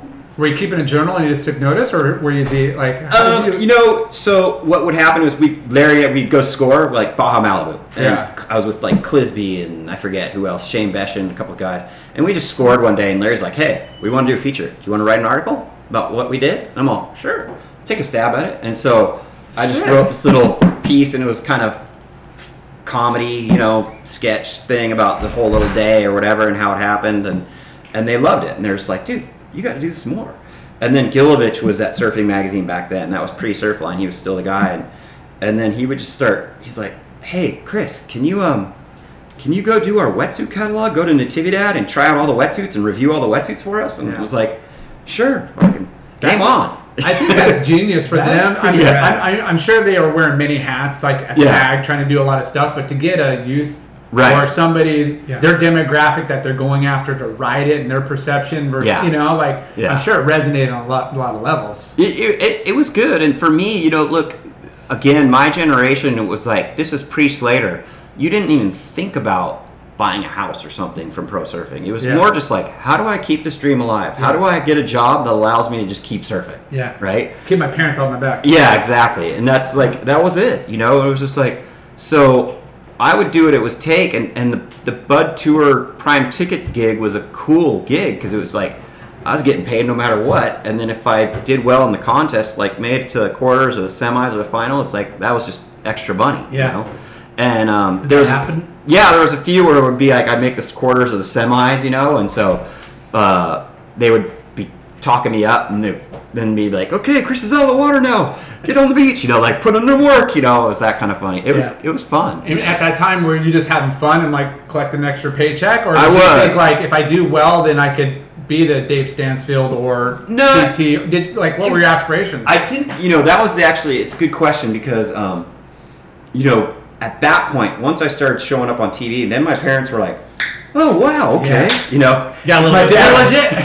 My dad's a doctor, and his patients are coming in going, "I saw your son on TV," and he's like, "What? Oh, and so then it was like, "Well, why don't you pursue this?" And I'm like, and it was fun, but it's like it wasn't necessarily that wasn't your passion. Wasn't my passion. The writing stuff was actually a little bit more fun, and so what was interesting is I was getting ready to go back to school and do the Bud Tour, go back to school, and college, and go back to college because I didn't. I went to high school, I did a semester of junior college, and then hit the tour, and I was getting all ready to go back, and then you guys probably remember Mark Reeder. Yeah. So when Reeder left Billabong, and he was like the team guy, and I remember going, maybe I should talk to Bob Hurley about trying to get a team job, right? And the funniest thing is, I went up, called up Bob. And you've already been This is while I was on the Bud Tour, and I'm getting ready to go back to school. And you're commentating. Yeah, but my OP thing was over. Yeah. And this was like early '90s, and so I met Bob. He was like, "Yeah, dude, come up, let's talk." And we had a good meeting, and I asked him about if he was looking for a team manager. He goes, "Look, you know what?" He goes, "I'm looking." He goes, "But I think I might promote from within. There's a guy, Paul Gomez, who's been here for a while. I think we're going to give him a shot, And I go, totally understand, no worries. I get it, and it was good conversation, whatever. I walked right out of the office, and I walked right by Mike Lesher. And I don't know if you remember Mike Lesher. He was a sales manager. And so I go home. I don't think anything of it. I'm watching TV, and I'm like looking at glasses, literally looking at this. Mike's like, Bob, what was he in here for? Catalog, yeah. And the phone rings. This is the same afternoon. This is like 3 hours later. And it's Mike Lesher, and he's like, hey, is this Chris? I'm like, yeah. He goes, my name's Mike Lesher. I've been looking all over for you. And I'm like, okay, yeah. He's like, I'm a sales manager at Billabong, blah, blah, blah. I'm like, okay, so he obviously knows I was there today. And I'm like, he goes, hey, man, you're a hard guy to find. I go, well, how'd you get my number? He goes, oh, Gary Clisby gave it to me, whatever. So we're looking for a sales rep, and we've been asking around, and people keep bringing up your name. And I'm like, really? And so I'm like, I was just like, Is this Orange County? This is Orange County, yeah. And so the zone. So he's like, he goes, well, how much money are you making now? I'm like, not very much. Like, I start spitting it out. And he goes, you'd be making significantly more, you know? And I go, well, yeah, I get it. But, like, I was literally, my heart was set on school. And so I wasn't attracted to this job at all. And he thought I was playing hardball. He's all, listen, man. He goes, let's just go. Let's just go to breakfast, right? Like, he's all, let's go to breakfast. And so he goes, I'll meet you at Coco's tomorrow in Corona Del Mar. And so I go and meet him. And I at this point, you know, we didn't get introduced the day before. He sees me. He goes, you were in the office yesterday. He didn't know. He didn't know. And I go, yeah, I thought you knew that. He goes, no, what were you doing in there? I go, I was talking to Bob about trying to get Bob team manager. Trying to be a team manager. Yeah, totally. He's like, you idiot! I'm giving you. He goes, dude, Bob, the golden goose. Totally. And so he's like, listen, man, and he's trying to. So he's talking me up on what he was doing. And the funny thing is like, Billabong at that time, they were still a t-shirts and trunks line, like primarily that was their bread and butter. Bob was just starting to get a little bit more serious with a teeny bit of cut and sew on the trunks and everything. And they were still fighting for, it was early 90s, they were still fighting for some decent space. Quicksilver was dominating. Yeah. You know, they owned everything. Quicksilver was putting these huge, they're public, so they were putting all those huge displays in your guys' shops and everything. And they hired me, certainly not for my experience. It was just because it's like, hey, this guy's just fresh out of the mags. He'll work, whatever. I didn't even know what a swatch was, dude. Yeah. They handed me the bag of clothes. They're like, okay, here's your account list. Here's your bag. Here's your swatch. I'm just like. Did you ever work at LSS? No, I worked at Stewart's. Okay. I worked at Stewart's, but I hung out in the shop, and it was like, and I worked retail in San Clemente. Yeah. So you kind of had. I had the gift of gab and all that, but you know, in terms of like the want to do it and everything, and. It was fun, like for the first year and a half, and meeting all you guys and Chris and Darren, and you were like the board guy in the back, and you would buy all the Billabong videos off me. Yeah. This was like Jack McCoy heyday, Bunyip Dreaming. So fun. Yeah, like the videos were just starting to go nuts. Yeah. What was the other one? It was like Green Iguana, Bunyip Dreaming, In the Wind, all that. Yeah. Fuck, that was. Yeah, you guys. That was the golden age of Billabong. And then I remember walking into PacSun, and like nobody told me before I went in there that they had 50 stores then. That was a lot back then. Like that was. You're like, I think there's only one in Southern California. Yeah. You know, like, you know, and it was so funny. So I was so green, and but it worked out pretty well. Like I got promoted pretty quickly. I started with like accessories and wetsuits and all that kind of stuff, and then I had the men's line, And so it was really exciting, but I was 23 years old, and I remember in the early 90s, the recession was pretty deep.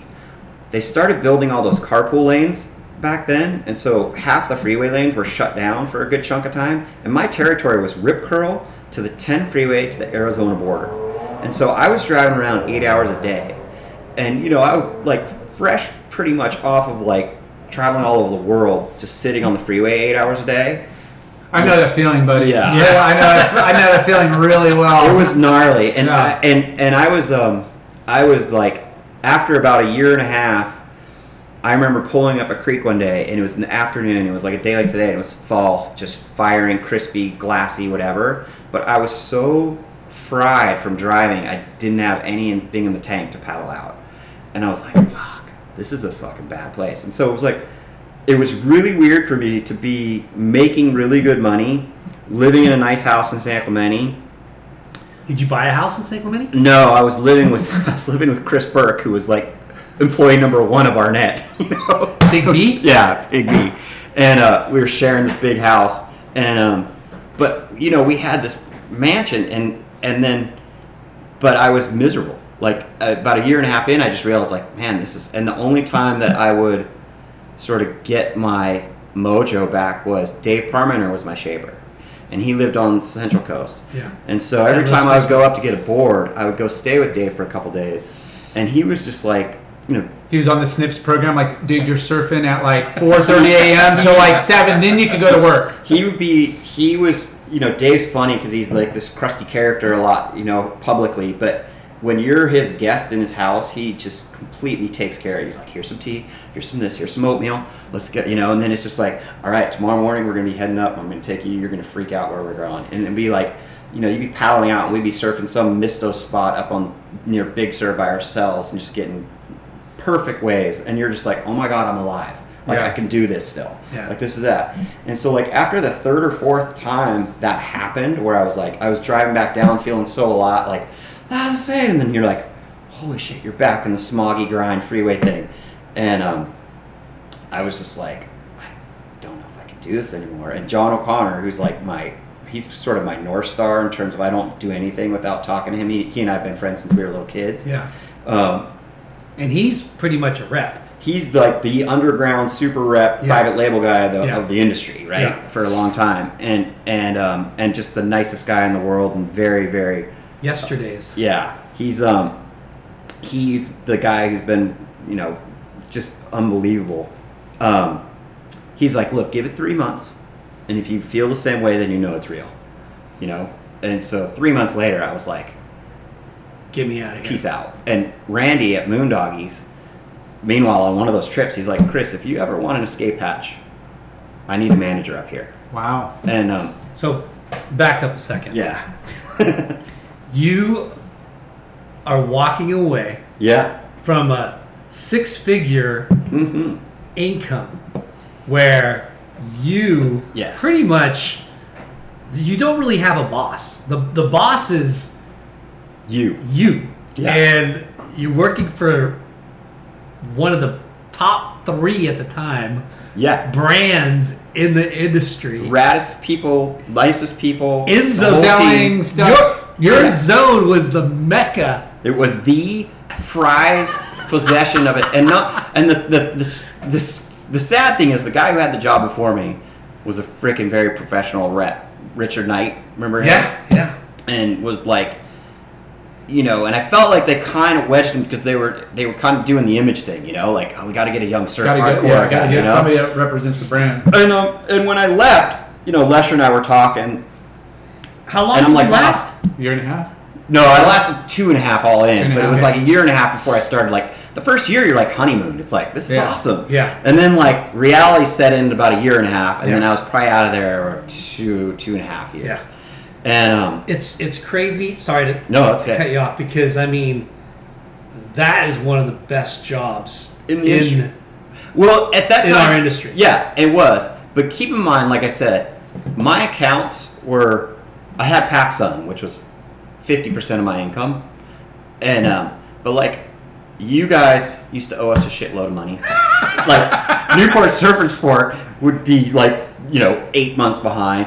All these guys, half my accounts were on credit. Huntington Surf and Sport would always pay ASAP as soon as Aaron paid. Yeah, exactly. But so it was an awesome, like, don't get me wrong, it was awesome, and I learned a lot, and it was really like, for me, I look at those 2 years, it was like taking a college class in business, and you learn the ins and outs, and it was really, really fun, and I enjoyed it. But when I got up to San Luis Obispo, and I remember I've told this story a few times, but it's like, I remember I was sweeping the curb one day outside of Moondoggies in the fall, and the guy from the sandwich shop next door, this old little guy named Bob, he comes out there, he starts sweeping, and the barber across the street, he steps outside and he starts sweeping, and it's this beautiful fall day. It's like, hey Bob, hey Joe, whatever. And I remember just looking at this scene, just going, this is fucking heaven, you know? And I had gotten like the best waves earlier that morning, and I was making 1/5 the money, and I was doing what I loved, and I was going back to school, and I was working, and then I ended up, Dave met Rel's son.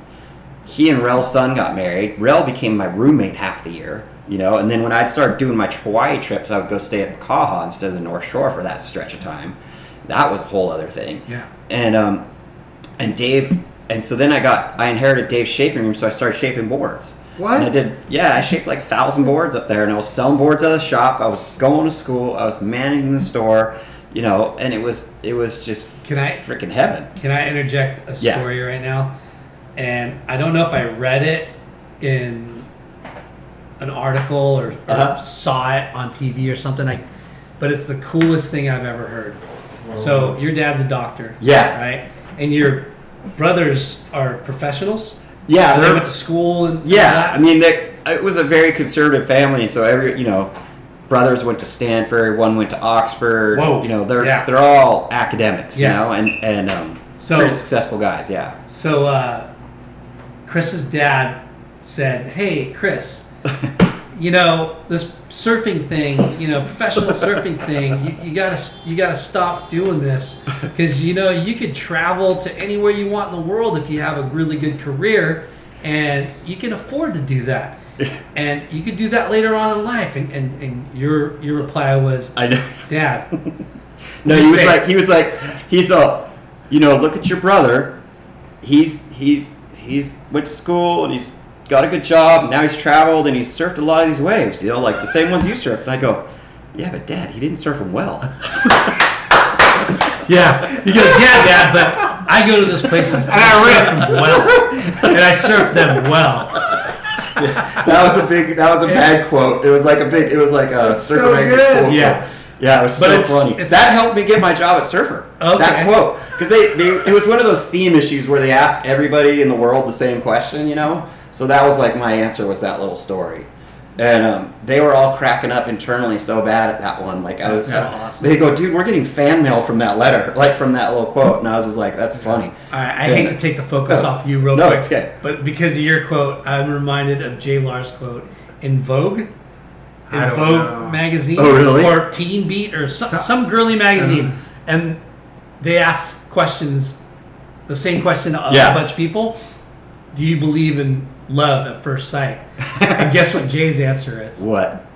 It happens to me every day. I know. He goes, yeah, it happens to me 2 or 3 times a day. I think it says every day, but yeah. I think I remember hearing about that. Oh my god, dude! You were comedy, man. So that was awesome. Yeah. Yeah, that's funny that you remember that because it was you know, when I was living up there. So how long did that? I was up there for 5 years. Wow. And it was cool because the mags would call me from time to time, going, "Hey," like Steve Hawk called me. He's like, "Hey, Brock Little and Noah Johnson are going to Cape Town to go explore some big waves. Do you want to go and be the writer?" I'm like, "Fuck yeah!" Like, let's do it. And the shop, you could have so I could. No, the shop guys were like high fiving me. Yeah, go. And Randy Adler's he's the best. Yeah. So we went down there and we were sitting in Cape Town, and it's just like these freaking gnarly storms hitting Cape Town, and we're like, this is a mess. Let's just go to J-Bay because it's going to be firing. So we ended up going to J-Bay, and I ended up staying in J-Bay for like 2 months down there. Just like, it was one of the best trips of my life, you know. Those guys came back? Those guys came back because the Cape Town thing was a wash. Like, these storms kept hitting, but they had weather with them, so the waves weren't good. And we went back and forth to Cape Town and J-Bay a couple times, and then finally we were just like, fuck it, let's just camp out in J-Bay, and then we'll keep our eyes on Cape Town. And it's hard to leave J-Bay, to put it that way. Yeah, it's impossible, especially back then. And this was like a really good year. And we were like sipping teas in our B&B, just looking at perfect J-Bay. It was ridiculous. And back then, you know, it was cheaper to stay in Africa than it was to be at home. Yeah. You know, but those kinds of opportunities would pop up from mags and stuff like that. And they actually called me a couple years before, and they go, "Hey, there's a job opening up. Do you want it?" And I was like, no, I'm still having way too much fun up here. Like, I was still.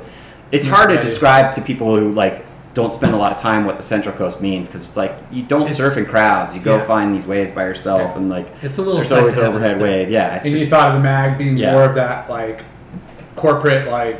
It was just like, oh, I'm not sure if I'm ready for that again, you know. And then, but then a couple years later, I was they gave me a call and they said this. They go, hey, it's opening up again. You want to throw your name in the hat? And at that point, I was kind of ready. So like. Danielle Beck and she was a shop girl, and she and I were dating for a while, and she was kind of ready to get out because she had graduated and stuff like that, and so we all came down and we're just like, all right, let's do it.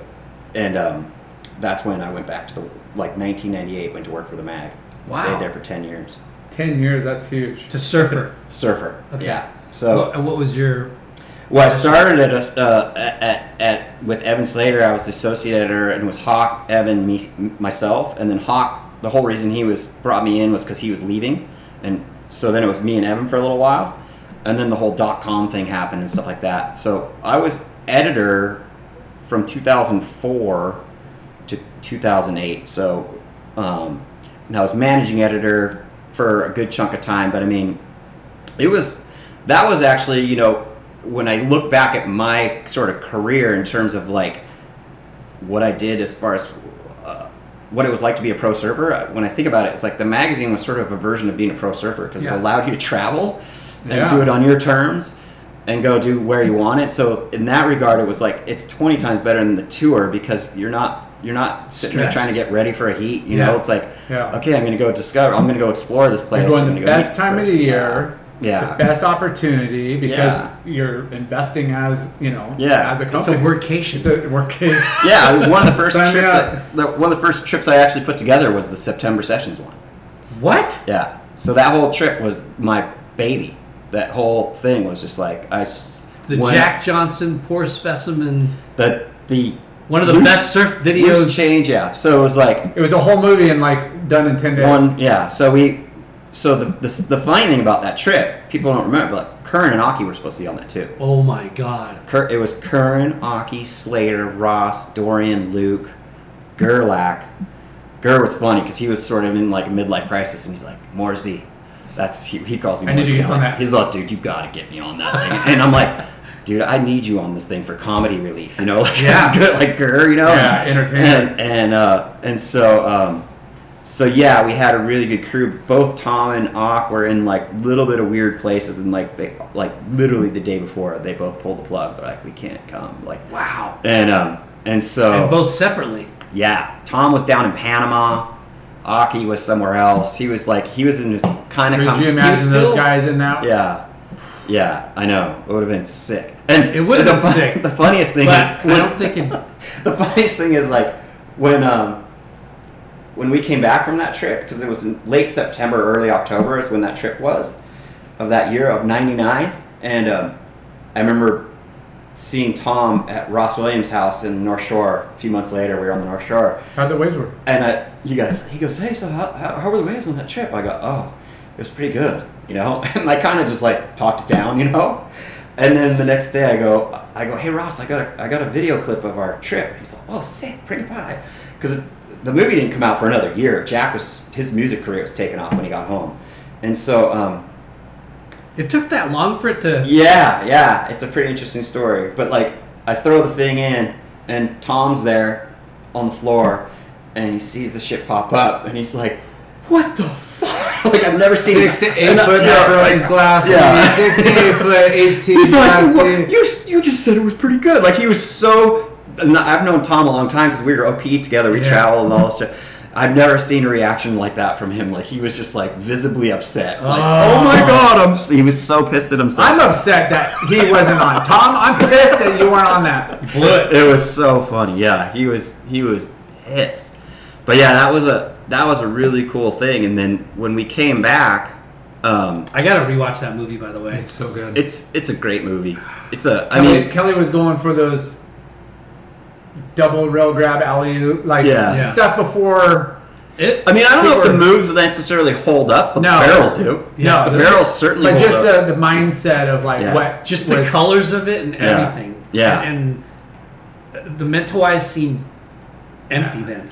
Well, yeah, it was like barely anybody there. Yeah. You know what's crazy is the opening shot that because Jack shot every frame of September Sessions. That was all him, you know. Sonny Miller was there and Dave Holmesy was there too. They were shooting because we had a Surfer TV crew, so there was also a show that we did for Surfer on that, and then MG was there for Loose Change, which and that whole thing. But the opening shot of Slater pumping in the barrel, it's one of the best moving water shots I've ever seen to this day, and Jack shot it. Jack's in the water, swimming the whole time in the barrel, and Kelly passes him after 3 or 4 pumps in the barrel to catch up. He's so deep. If you go back, watch that one. Yeah, it's insane, and it was kind of funny because when I was talking to him about the trip, he's like, I had spent that whole '90s chunk when you guys were hanging out at Benji's house and all that. I was up north, and then when I was going to Hawaii, I was staying in Makaha because I would be staying with Rel and all that. So, I was kind of part of that little Ronald Hill tribe back in the day when Brock and all that. I'd stay at Brock's house and we'd go to Ronald Hill's house. But in the '90s, I sort of was out of the scene. I was completely misto, and so I didn't know who Jack was. You guys knew who he was because you probably saw him. He ripped back then, right? Yeah, but I remember. I mean, he was just a Quicksilver Grom, and I was a Quicksilver Grom, and I didn't think he wasn't famous until But didn't he made the finals of the pipe trials? He won it or something. Yeah. No, he charged. He was a great surfer. Yeah. And so Kelly's like, hey, I'm gonna bring my friend to film if that's cool. I'm just trying to get Kelly on the trip. Of course, cool, yeah. Who is it? He's like, oh, Jack Johnson. I'm all, okay, cool. And then we were in this, one of those little hotels kind of waiting for our boat and whatever in Padang. And Rob's like, have you heard this guy sing? And I'm like, no. Is he good? And Rob's like, yeah, bro, you got to check it out. The mini disc thing was a big deal back then. And Rob starts jamming and Jack starts playing and he starts singing. I'm like, whoa. He is pretty good. That, and he goes, yeah, dude, this guy, G-Love just took one of his songs and he's playing it on the radio. G-Love bought one of his songs and it's called Rodeo Clown and they're playing on the radio right now. Right when we got on that trip, it started getting radio play. Wow. And Jack was super stoked. He's like, dude, I can't believe it. One of my songs is on the radio. Dude, that's so crazy. You put this trip together. Yes. Chris Mauro and Surfer Magazine put the trip together. Yeah. And then Slater invited Jack to film for the trip. And the thing is, when you have for that caliber of crew, what we were putting together, it was just a lot of negotiating. Okay, can I bring a filmer? Can I bring this? Can I bring this? And Taylor was the guy back then. It was we got to make sure Taylor's guy's there. We had our own interest because we had Surfer Magazine TV, so we hired Sonny Miller and Dave Holmesy to shoot, and they were shooting all film. In fact, I have some stuff I can give you guys for this. Oh, awesome. Yeah. So, and then what boat were you guys on? Neptune 1. Oh, Neptune. Yeah. It was dirtbag boat, but it was the Japanese ship. Yeah, the old Coast Guard one. Yeah. We almost died in that thing. Dude, yeah. Well, yeah. We lost anchor. Did you? In the middle of high seas. We Where? heard this bang, bang, bang, bang, and we heard the... we're across... I don't even know. Anyways. They tried to go and save it before because the backup anchor's for a freaking little... Did you get dragged on the reef? No, we're out at sea. We're 1,000, 2,000 feet deep. That thing fucking just came loose and was going. Gone. Yeah. And we can't anchor anywhere until we go find another proper anchor. Wow. It's crazy. Anyways, it was That's gnarly. That was one of 20 things on that boat. Dude, we had one. It's not about me. No, it's not about you. No, but the world talking about you. We're going to talk about you because I have memories of JLR. The world has to thank Chris Mauro and Surfer Magazine for bringing September Sessions to life. Yeah. Yeah, it was. I mean, dude, that's great. It was fun, info. And there was a lot of cool little trips like that. And then the funny thing was, Jack's. So almost a year. That trip was in September.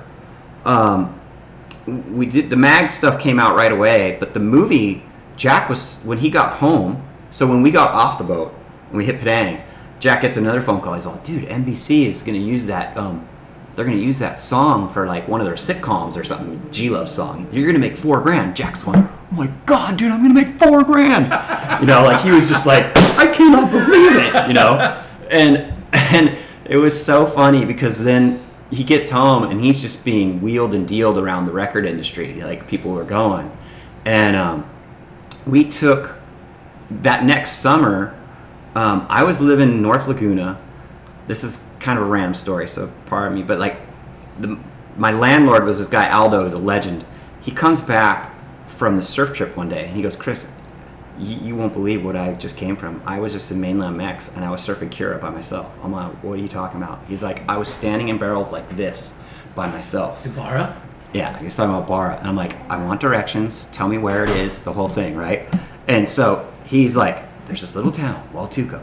You go this second gate, turn right, you know, whatever. Yeah, dirt road, split. Yeah. And so, you know, this is the year 2000, and I'm like, okay. So I call up Kelly, I call up Jack, I call up Chris Boyle. I'm like, hey guys, I don't know if it's anything, but this guy doesn't lie, you know. And I'm all, there's a wave down the mainland, we gotta go check it. And we went and did another trip that next summer. And it ended up in Taylor Steele's Hit and Run, but we got fairly skunked because it wasn't like doing its magic thing, but it was like, it was funny because the road was washed out and we had to hike in, and it was this whole adventure. And you get to the beach and you look up to that point, you know, that watercolor down there and how like just it looks like mainland. And it was just like, do you remember those old Maynard and the Rat Surfer Mag cartoons back in the day? It looked like one of those drawings, you know. You're just like, oh.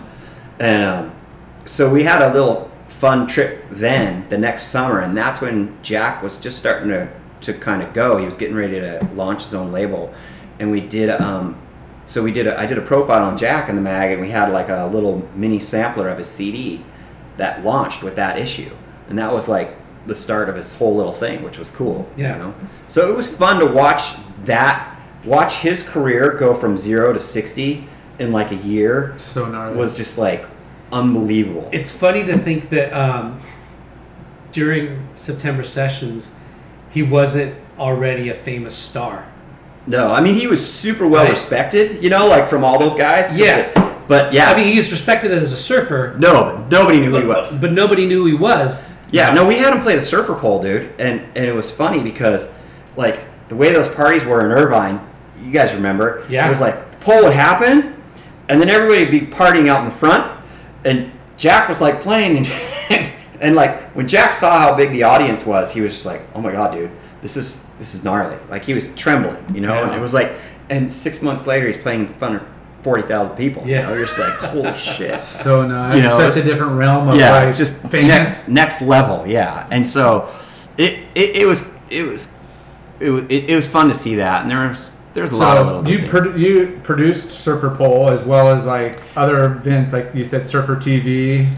Yeah, the funnest thing actually, you know, like a lot of that stuff was fun, but the other thing I'm actually most proud of at Surfer was creating Fantasy Surfer. I was just going to ask that. Fantasy Surfer? Dude. Yeah. Right? Yeah. We're huge fans. Huge fans. Yeah. It was What's our Fantasy Kooks? Fantasy Kooks. And, I don't even know. You guys have been doing it the whole time? Yeah. For a long time. It's insane. We have you to thank for September Sessions and Fantasy Surfer. Yeah. So Chris Mauro is a demigod. Who doesn't like wagering? Anything? No, I know. I mean, I could spit farther than you. I could break this. Yeah. You know, like you name it as a kid and the guy, like you're gonna come up. Yeah. You put it in sports and you're like. Yeah, you add that element. It was interesting because like. So how'd you come up with like the price value of 50 mil and? So. Well, it's changed a little bit through the years too. So right, I don't know, and I don't even know if Surfers is the same as when it had, because I was a big stock market guy. Like that's kind of my thing for a long time. And then at the same time, I was doing the top 44 reviews while I was a surfer. And so a couple of those years, I would make these spreadsheets at the end of the year, and I was like keeping stats myself. Like my stats were better than the ASP stats at that point because there was no real heavy centralized authority at the ASP. They were like, you hear that, Al Hunt? Got nothing on Chris. Yeah. And, you know, I could tell you how many times Kalani Robb beat guys in the top 10 or whatever. You know, like my spreadsheet revealed a lot of stuff. And so when I would do my 44 review, it was a lot. It was very kind of like, I treated it like a financial review. Like, hey, look, Kelly's ripping right now and he's on his game, but he has to get by wild cards, or something like. Everybody has a little thorn in their side. The data shows the weaknesses, kind of thing. Yeah. And look at this guy. So it was one of those things where I was such a geek on that, and then I'm like, we got the fantasy baseball thing. I had one of the kids in our neighborhood was a Major League Baseball player, and so fantasy baseball was a huge thing, and it was just like, why can't we do this for surfing? And so our programmer, one of our guys who designed our website and stuff like that, I asked him, I go, hey, what do you think about if we did this little game and we treat it like stocks, and you start with this budget, and there's different prices, but depending on how the rankings do, your purse, like your own purse, can actually increase, right? Yeah. Nice. Look at you. That's so cool. I'm showing the app. Chris my Fantasy Surfer app. Yes, that's so cool. So we developed the game, and it was instantly. I mean, I think within the first year and a half, we had like 30,000 people signed up playing it like religiously. Yeah. And at first, Brody Carr, the ASP, the first year after they saw it, they kind of came at us, and they're like, "Hey, you guys need to take that down." We're like, "What are you fucking talking about?" Yeah. They're like, "That's our property, blah blah blah," And I'm like, "What the fuck?" And so I actually went, and Ricky was hired, and it was like midway through the season. Ricky Irons was the publisher, and so we actually put a halt on it the very first year. We put the brakes on it, and then I met with this guy who worked on the digital side of Major League Baseball. And I had a good conversation with him, and I said, "Hey, how come there's all these different little fantasy leagues in baseball?" He just goes, "Oh, well, simple." He goes, "They don't use MLB logos. They don't use anything on their side. Like," he goes, "It's all non-official." Yeah. He goes, "So just change the name of your thing. Don't use ASP. Don't use anything. Just whatever." And so took all reference to ASP off of it. Yeah. And relaunched. And then Brody's like, calls me up. He's like, "Okay, come meet with me in Australia and let's partner." Yeah, he saw. He goes. We don't have, because he's like, fuck, we don't have the bandwidth to do this. We don't have the resources to do it. ASP was like 5 people in a room. But then they ended up coming out with their own, and I think I only know a couple people that play. I'm like, that's still around. Like, play that one because it wasn't authentic. It wasn't the first to market and done right. It's first too many quirky. Yeah, Surfer was first to market, and it was definitely had first mover advantage. But when we a few years later, after I left Surfer and then I came back because I went to work for this other company called Grind, and then we sold Grind back to Surfer. They had actually broken it one time during an upgrade. It was sort of like they were redesigning the Surfer, the game, and they were tweaking it, and I wasn't in charge by then because I was gone, and it just fucked it up. And you know how it is. It's like the beginning of the season. It's like those first 2 or 3 events. It's everything. And it's like, and that was a big setback. We lost a lot of users that year and everything. So we had to kind of fix it. So it's been through a few iterations since, but I think the spirit of it is the same. Yeah. And I love it. And people like can't wait till it starts again. Yeah, people geek out, and it's fun. Yeah. Yeah, when you have your favorite surfer just because you like their style or you're just a fan of who they are, but then they're not on your team because it didn't fit your budget, you're like, you're torn. Like, I don't want you to lose, but dude, you're not on my team, so fucking lose. It's such the mental battle between emotion and logic. Yeah. Right? It is. Emotion and logic is just like the everlasting battle. And I can't believe the funny thing is, I suck at the game. Like, I suck at the game. I made it, and I thought I would be really good because I'm Mr. Data, know all my spreadsheets and whatever, and I could sit there. I suck. Yeah. It's sad. I'm too emotional on my picks. So you went to after. Well, go ahead. Yeah. I wanted to ask you about Surfer Poll. Yeah. Oh yeah. Yeah. I mean, it's such a. Back then, at least, it was such a prestigious. Yeah, it's an institution. Yeah.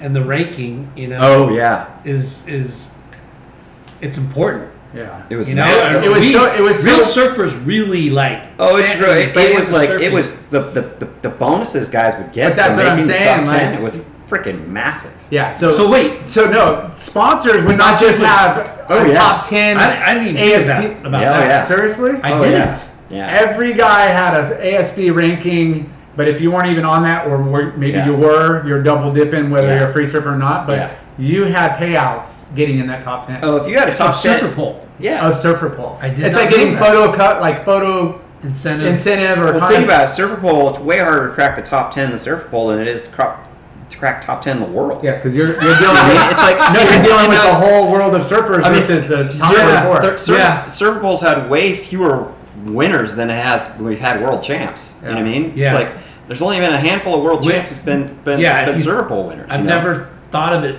that way. It was a big ass deal in the industry. You win the surfer pole. That means you own the hearts and minds of the freaking general populace. That guy is worth a lot of money. Yeah, marketing dollars. When Christian Fletcher got 10th or whatever one year, that's when he just went through the roof. And it was like same with, and that one goes even like Dan Malloy when he made it to 10th got a boost, you know. Yeah. And so those are tell us how it worked. And a lot of those were off of Taylor's movies and ads and trips and stuff. But it was like because it was an actual poll. Right? It was a full-on reader's poll. It was a reader's poll. The magazine had a ballot in it. You filled it out. You mailed it in, and they were all counted. You know, and it was like that was the thing. There was one year when the Lost guys corrupted it. Because they said if you vote for Randall, you get a free T-shirt. Sick. And fucking Randall won the surfer bowl. And we had to jerry rig it. I love you, Lost. Nowhere. So Randall really won the surfer props bowl? Props to Biolos and those guys because they good. They're marketing genius. And we're just like, sorry, no, this is rigged. We're fixing it. And you know. That is. But at least you called it out.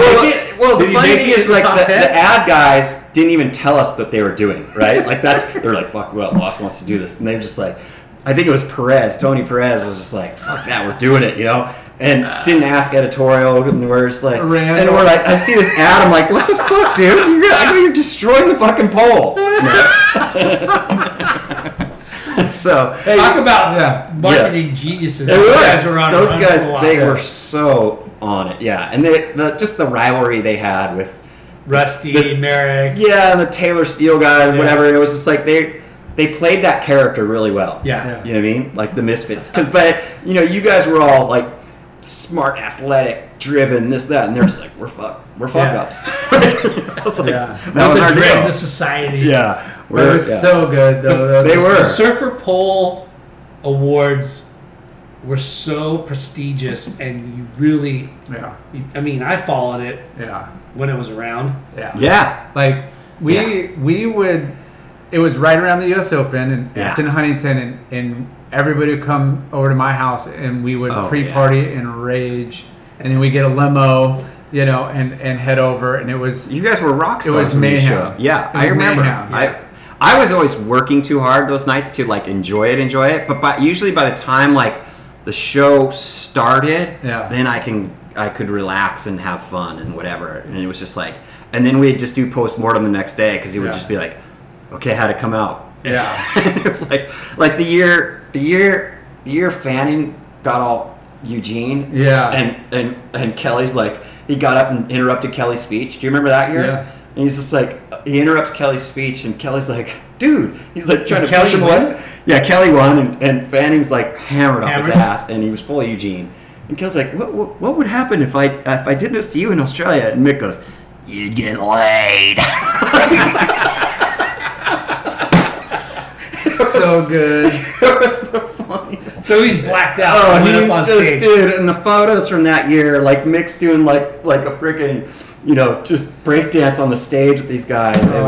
It was so vintage Mick. And if those are the things that are so fun because you look at what Mick accomplished. Like when he was a young guy, he was rock and roll and he partied and he had his good time. And then it was time fucking just like square down. The guy just got so hardcore. And you asked about worst trips of your life. I did a rip curl trip with Mick and Kieran to Papua New Guinea, and our boat broke down in the middle of the storm. Toffee was on the boat. Ben Dunn, remember him? Yeah. And it was one of these search trips, and Rip Curl always liked to do these rustic things, so we are on this piece of shit wooden boat that barely even went, And this thing was, we were going sideways, like the porthole, there was a porthole underneath and the porthole was like, you're staring at the bottom of the ocean, you're staring at the sky. We were going like this in gnarly seas for like 6 hours, and we had like Grambo on the boat and everything, and we were getting pulled by the storm out to sea and down the coast. And so we missed like this last harbor. We were just getting blown away from it. Our guys, Jody Perry was the boat guy. He was calling Mayday, Mayday, Mayday, the whole thing. We thought we were maybe going down. We weren't sure, but it was like... They were calling Mayday. Oh yeah, because our boat was conked. We were fucked. But we're in the middle, we're right on the border of Papua New Guinea and Indo, and like, nobody's there. So we're... Coast Guard around the corner. Yeah, so we throw the dinghies out, the sun's going down, and at first the dinghies were kind of fighting each other because there was 2 of them, and they were kind of fighting each other.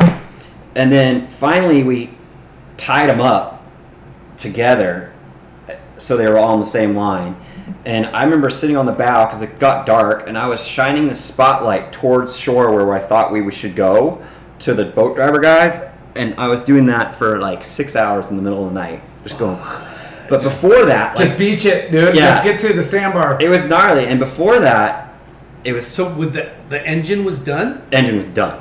And there was, the funniest thing is we were 6 days into the trip, 7 days into the trip. This guy came up from the bowels of the engine that I didn't even know was on the boat. And he's got like black soot all over his face. He's like, what the fuck? He's just like, I was just like, who is that? Like, where's he been? And it was so gnarly. And funny thing is, like, at first, Mick and these guys, they're just like, John Frank, they're just like, let's crack some beers. Like, fuck it, we're going to party. And the funniest thing, one of these days we'll have to ask him, but like, so Randy Adler, Moondoggy's guy, he has a horror story, like, of none others, because when he was going to Niaz once in 1983, he was on a giant ferry that was taking all these people out, and they were in the middle of the ocean, and the thing fucking sank. And he and his buddy, who grew up in Three Arch Bay where we did, had to paddle 8 hours in the middle of the night. All those people died. Oh my God. All of them. And he paddled, they longest story, but it's like they paddled to shore, they landed in the jungle, they walked until they saw a little light in some house, knocked on a door, guy didn't understand a word they were saying. The next, like, finally these cops come, take them to jail. The next morning, some guy from the American consulate comes and goes, hey,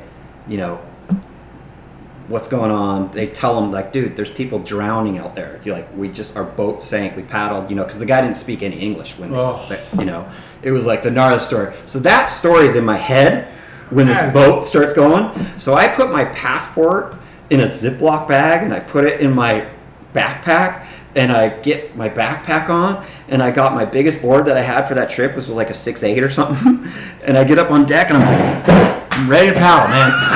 And Nick and Kieran and those guys are like, what the fuck are you doing? I'm like, I'm ready to go. I've got my passport, like, just in case. I'm like, I got my passport in my bag. I'm like, I'm ready to freaking go. And they're just laughing at me like, you fucking idiot. And then John Frank goes, can I put my passport in your bag too? He's like, it's tethered together, bro. It's like, and Jody Perry's like, no, Chris, don't worry, we're gonna make it. He's like, we'll get there, don't worry. He's like, I need you on the dinghy patrol. So that was like how that whole thing went down. You held a light for 6 hours. Yeah, Toffee's downstairs watching pornos the whole time. It was just like, and I was holding a light with Grambo, and I would trade off shifts. And it was like full, right? Like there was like a thing on the bow of the boat, and so I was straddling it like freaking Titanic, and just going and shining the light. So these guys, because they were getting sprayed in the face, they couldn't see shit. All they were doing was just pointing towards the light. So we were just pointing where we had to go. The dinghies were your engine. The dinghies were our engine to pull this 120-foot boat to shore. Yeah. Wow. And we dropped anchor at about probably 4:30 in the morning, and we wake up and the sun comes up and it's like this beautiful, just freaking lagoony type thing. So you got in a little safe harbor. We found this little safe harbor, and it was beautiful. And then these guys in these little wooden canoes paddle up to us, And we're like, blah, blah, blah. And our boat guys are telling them what's going on. Then they go away, and then these other guys come out and they have like full guns and everything. And it was gnarly because in Papua New Guinea, there's this freedom movement. Like they're not stoked being owned by Indo, and so they're very suspicious of. There's a lot of suspicion about, are these guys sort of resistance guys? Who are they connected with, and all that kind of stuff. So it's a tense little zone, and I don't know if any of us knew all that stuff, So it was like, it was pretty rad. We were basically marooned there for like a day and a half, and then finally, like they're like, okay, we're gonna get you guys out of here. We got on these boats. They took us to an airport. They wanted us to go report to the Navy guys and find out what happened, because apparently the Indo Navy had supposedly gone looking for us. They heard one of the Mayday calls and then they couldn't find us. It was pretty heavy. That is heavy. It was pretty crazy. And but what doesn't kill you, it makes you stronger. Yeah. But the Randy Allen story, dude, the Randy one, it's gnarly. And the whole time I lived up there, I'd known about that story. He never spoke a lot about it, and it was only one time when we were like, we'd get in these pretty gnarly deep men's circles, every once in a while, like that's engraved in your and it was, and finally it was just like, finally I was just like, hey Randy, so what really happened, and he tears up when he talks about it. It's heavy. Wow. It's a fucking heavy deal, and people need to know that shit though, that it's like that's what people went through. That was like 1981 or something. So nuts. Well, I mean, if he was on a ferry, let's say there's at least 80 to 100 people on that thing. Yeah, I don't know. And when I've never been on a sinking ship, but you've seen Titanic, you've seen those movies, and the way that those things go down, everybody's going down with it. Yeah, and just the mayhem and well, and it's like, I don't know how many people were on the thing, but you remember when you would hear, like, you would see those news stories every once in a while, like, oh, this ferry in whatever, some third world country, they overloaded it and they all sank, and it's like, you hear that. You used to hear that all the time. Yeah. And it was just one of those things where they just overload the thing. They just load it up. These people, it's standing room only, and the thing starts taking on water. He said, not enough life jackets, not enough boats. Nothing. Like, a lot of people don't know how to swim. It's like a third world milk run. It's like remember, did you ever do those Natividad runs in those planes, like the milk run and those little things, and like you run out of seats, go sit on the toilet. It was like, it's just like, whatever, just can't bring it board, but some sketchy flights. For sure. Those things were hairball. Sketchy boats too. Yeah. So that was in my mind. Yeah. And it was. So you've gone on luxurious, amazing boat trips to almost dying nightmares. Well, the fun stuff for me, honestly, like, when I was at the magazine, there was sort of this whole thing where the brands would go, hey, can you guys set up some trips? And I'm like, it's not that I wasn't into that, but I'm like, you guys, like, you should be sponsoring people who are doing this shit anyway. Like, they're not waiting for the phone to ring from some mag guy to call them up. Yeah. I want to know who's going to be in mainland Mex on his own accord. Yeah. So it was like Brian Connolly and the shit he was doing back then. Yeah, he was charging. Like, the guy was fucking, and Timmy Turner. Yeah. Like, what Timmy Turner did was fucking amazing. Yeah. And that shit, like, blew my mind. And that, like that kind of stuff was what I was pioneering into as an editor. Because it's like, that's authentic. That's people going after it, doing it themselves. They're not just like, waiting for the mag guy to call. Yeah. Because half the shit was phony, and it's like, so, those were the types of things I was kind of into. And so, there's a lot of areas where I got to go. I feel like I was one of the first people to go really sort of explore in a decent way, like even up in Canada and all that kind of stuff, like going up there pretty early and with the Breweiler brothers when they were Groms, and before Pete, what's Porno Pete? It's like the Canadian. Yeah, Pete, DeVries. Yeah. He was like a mini Grom, and then Azores with Grambo, guys like Grambo who would like to just go to these really out of weird spots. That stuff was fun. Yeah, you would try to connect with photographers. You would have a connection with different photographers, and certain guys would call you up and like, hey, I want to put this together, together this trip. Yeah. And it wasn't so much like the mags like putting together. It'd be like the photographer trying to rally like a group of guys and like, hey, what's your schedule like? I'm thinking of going here. Yeah. And I'm like, come on. Yeah. Let's go. And certain guys were easy to travel with. Some weren't, but it just depended on the trip and timing and everything. Of course, you want to go on you never say no. Were you more a video shooter or still shooter? Like when you would go on those trips by your time, because like you were going pretty core on the video side. Yeah, I mean, it was like, I would say print was probably the first and foremost because videos, they were a little harder. There's less guys. It was like Taylor and the Lost Guys and maybe, a Palmer or maybe, like, Frieden, Pete Frieden he was the first to do his 500 telephoto lens. He was dueling. With his camera on the side. He put out like all kinds of crazy footage or sell it to other people. But he was he was like, hey, I'm going to video too. Or he would have an assistant that's going to video. So that was smart. Yeah. That was super smart. That was an exciting time, actually. Like when Taylor started hitting his mojo and all that kind of thing. And that was interesting.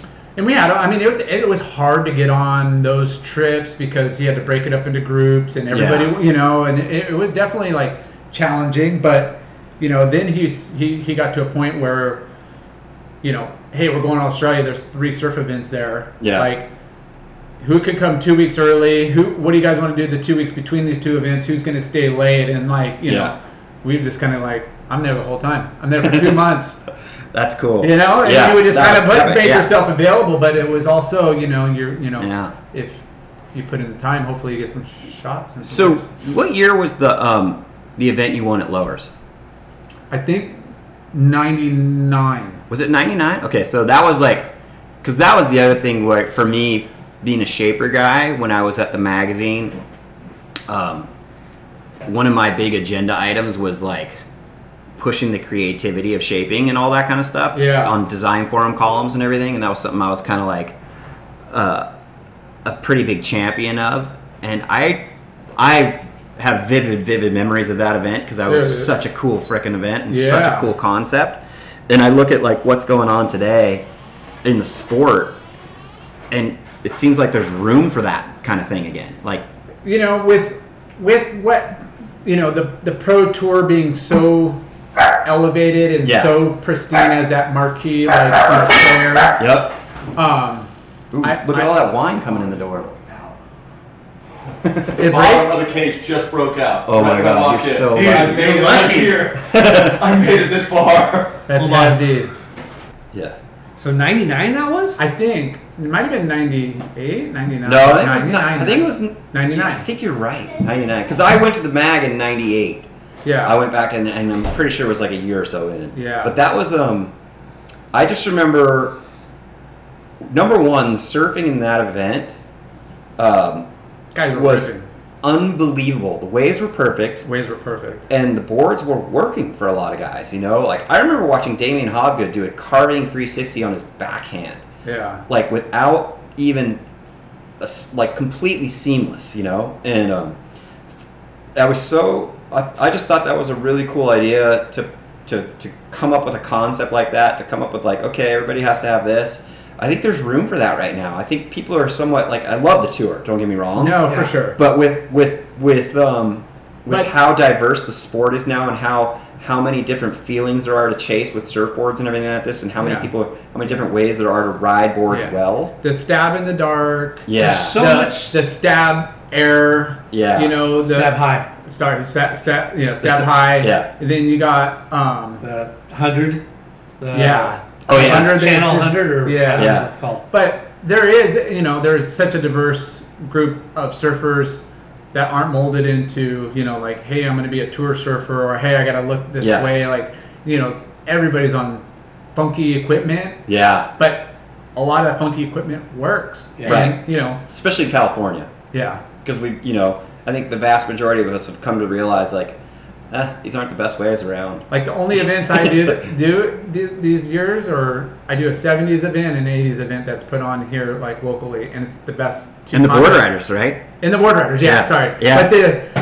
But the riding a 70s single fin or twin fin, so challenging, but yet like so inspiring because you're like, oh man, can I even make this thing turn? Can I even rip on this thing? And usually it's a survival. Yeah. And in the 80s, you're like, I can rip, but not really. You know, like the board almost wants to go where you want. It just wants to go straight. It doesn't want to arc with the curve, but it's tough. But it's, you know, when you're pulling those things out of the hat, you're kind of like. But now all the shapers are making those boards, but with modern, rocker and fins. Have you ever done the Cosmic Creek thing? Oh yeah, I won it one year. Dude! Yeah, I love the Cosmic Creek. It was like we're gonna have to post that on the. I don't know what year it was. To be honest, I was at the mag when it happened, but and it was like whatever the older.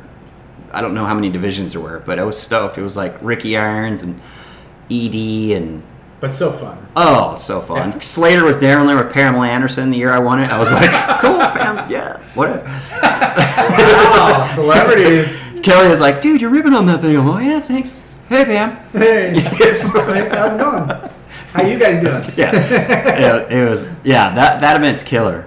I love that event. So how long were you at the mag for? 10 years? Yeah, so 10 years, and then when I left, I went to I went to this place called Grind TV. I actually worked with Tom Lochtefeld before that for a little while. He was talking about doing a surf pool. This was back in 2008. He was talking about making a wave pool, and so my little brother, who's very entrepreneurial, he's like owns like a ski mountain in Utah and stuff now, but it's Golden Boy. He had designed. He had worked with Tom on his like business plan for the Wave House back in the day, and so Tom and I had known each other from way back, and I did like a trip with him to Singapore and China, and it was crazy. We were wheeling and dealing with these Chinese mayors in like all these different provinces because they were super gung-ho about this wave pool stuff, and it was actually getting kind of a crash course in that whole deal, what was going on. But that was right when the world was freaking melting down. And so it was like you'd walk in the office and there'd be these projects on the whiteboard of like, okay, Wembley Stadium, this, that, and the other. Here's one in Mallorca, Spain. Here's one, whatever. And each week they were just dropping off like, oh, we lost our funding on this one. Oh, this guy, joint venture, he's out. Like, and it was sort of 2008 area? Yeah, 2008, 2009. And then I had met these guys from Grind TV, and they were these two guys that came from Yahoo Music. They'd sold this little music thing to Yahoo, and it became Yahoo Music. And so their next venture was, hey, we're gonna do an action sports little deal. And it was almost like a community thing. It was almost like had a little social networking hub when it started. It like you could create your own page, put your photos on there and all that kind of stuff. But they didn't have any editorial pieces. It was just like a flat sort of thing. And this is like pre-Instagram. Facebook is just starting to kind of come alive, but not really yet. And they hired me to kind of help do their editorial because they're like, hey, look, if we get a good editorial thing going, we could become the action sports portal of Yahoo Sports. And so I'm like, yeah, done deal. And so I went to work for those guys and met all the Yahoo Sports people. And by the time 2010 rolled around, I was really enjoying it because I was, by that point, it was not just surfing. It was snowboarding and skating and the whole deal. And the Olympics in Vancouver were coming up, and Yahoo Sports guys were like, hey, dude, we need you to lead the charge on snowboard coverage for our Olympic coverage. And Yahoo Sports was a big deal back then. Yeah. You know, it was Yahoo was huge. It was huge. They were like, if you got on the front page of Yahoo, not so much the front page of sports, but the front page, because a lot of people had that as their landing page when they turn on their computers. Yeah. You know? Yeah, your host. Back then. And so if you had a front page story, you were guaranteed at least 1 million hits, you know, like in a day. And so we went up there and we did a pretty good job on the snowboard coverage, you know. What was the Aussie girl's name who won the gold? I can't remember. But we got like basically the first interview with her before NBC did after she won, because she was in the Roxy house and Danielle was at Roxy then.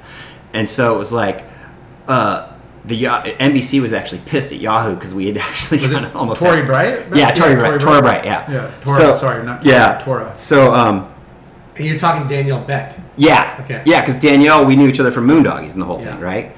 And so such a small world. It is. It's hilarious. So we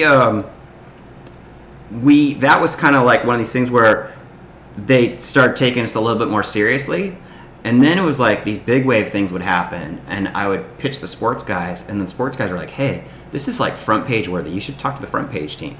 Wow. And the next thing you know, like I was on instant chat all day with the front page team at Yahoo. And so I was pitching stories to these guys something every day. They never covered, and yet it's probably like... Right. So all this action sports stuff. So you guys might remember, but like Jordy did a rodeo flip sometime around 2010 or something, and we got it on Yahoo front page, and it got like 2 million hits. And people like in the surf world were like, in surf media world, they were like, holy crap, how'd this get 2 million hits? You know, like, well, the fuck, you know. And it was a big deal. And so after a year and a half, when we started getting some mojo, I had left Surfer Magazine and that whole group, and the mags were already starting to suffer a bit because of the websites was becoming so much more prevalent, and Surfline was making a big push into content then. And so they were kind of looking for, well, gosh, how do we survive a little longer? And 2010, it was cool because one of my old bosses went to work for that group, and we met up. He was somebody I always got along with, and I'm like, hey, look, either you guys should buy us or we should buy you, one of the two, because we'd be a good match together. Wow. And they ended up buying us, and so it was cool. So then it was like, then we had all the magazines that we could use their content too. So I wasn't just leaning on me and a couple of my guys. I had all the mags feeding me shit that I could filter up to the Yahoo thing, and that gave the mags a little bit more life for because all of a sudden their reach increased digitally and overnight, you know. And it was really fun because like it was gnarly. It was 7 years of my life. When I look back on it now, it was 7 years of my life, and I was a full news junkie because you're like, when you're pitching front page of a giant website like that, first to market, you're up against every other story in the world. You know, you're up against every global headline there is, you know. And it's not just you're competing against your sport, you're competing against the news feed, you know, the rest. Yeah. But it's this delicate little balance of the right timing and all that. And the nice thing is I got this rapport with a lot of the front page guys who I knew what they liked, I knew what worked, you know, and I would deliver shit that would click, you know, because I had a little bit of editorial experience. And so it was like, we had some major hits, and it was cool. Like I did one story, it was like on, it was when Kelly won the Hurley Pro, and it was like, I don't know, it was like 20 years after he'd won Lowers, or 30, I don't even know, but it was like, is Kelly Slater the best athlete in the world? I wrote this little piece up, and Yahoo Sports took it, and then the Yahoo Sports guys pushed it, and it went to the front page of Yahoo, so Kelly Slater, and then one of Dan Patrick's radio guys was like, and that's how he got hey dude, check out this article, and Dan Patrick starts reading my article on his radio show. Wow. So that was really cool, you know, just to see that kind of shit happen. And then we ended up, a lot of times we would be, you know, the morning shows like Good Morning America and all those kinds of things, that they would be picking up on the viral hit, you know. And so it's like, we had so many stories like Ken Worthy's daughter, the Pink Helmet Posse, and all those kinds of things. Like we'd get those stories on Yahoo, and then the morning show people would call us going, hey, can we get their number? Yeah, here you go. Ken Worthy and those guys would just be like, Josh Kerr and those guys. They're like, this is insane, you know? Yeah. And so it was cool to have that little avenue and that little thing work for a while, because we got a lot of good mainstream press for all these different sports that they otherwise wouldn't have had. And honestly, that's kind of what our industry needs. Yeah. Little injections of of that, you know. And it's but you know, things are shifting so fast in media world, and you know, Yahoo's non-existent now. And even when I was there, that was starting to crumble toward the ends of those 7 years. And it was interesting because my job, this branded content stuff, like when you guys were talking to Taylor about the commercial stuff, that started becoming what I was doing, because the Yahoo salespeople were like, hey, we got these people, they want to pitch, they want to advertise, can you pitch something? And I would pitch something, and next thing you know, I'm a creative director on a Subaru shoot, you know, and And then it was like, that was awesome. Can we do that again? And it was like, sure. And then next thing you know, I'm on creative director for this Ford shoot, like major $1.5 million budget. And they're laying it out. They're like, these guys want to advertise, but they need something new. They need an idea, whatever. And it was just like bringing these things to life. And that was a fun place to be. And that brought in revenue. And that was another lifeline for those guys, that kept them. Because it was all of a sudden like these, they got a few more injections, but then the WSL called, and at that point they'd been around for a while, and I was thinking like, these guys need some serious freaking help, and I thought I could go in there and help them, and I was moderately successful, but that's a whole other story. Yeah. Well, you've had like a ton of write-ups and interviews and everything, and I mean the one that I wanted to bring up was the heated battle with Dane Reynolds on your article. Oh Danophilia. Yeah. Did you ever expect? Did you hear about that? No, what? Just Dane dropping off the tour.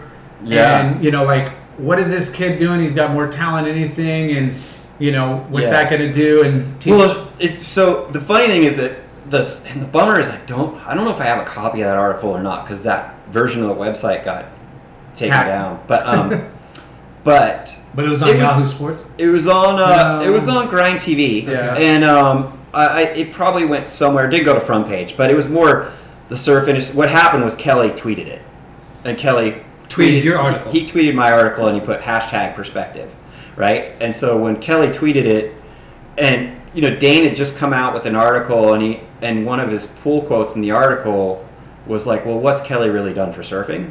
And I was kind of like, well, that's kind of fucked, Dane said that. Yeah, Dane said that. And, people take shit out of context. So, and the thing is my whole thing when Dane came off the tour was what was happening.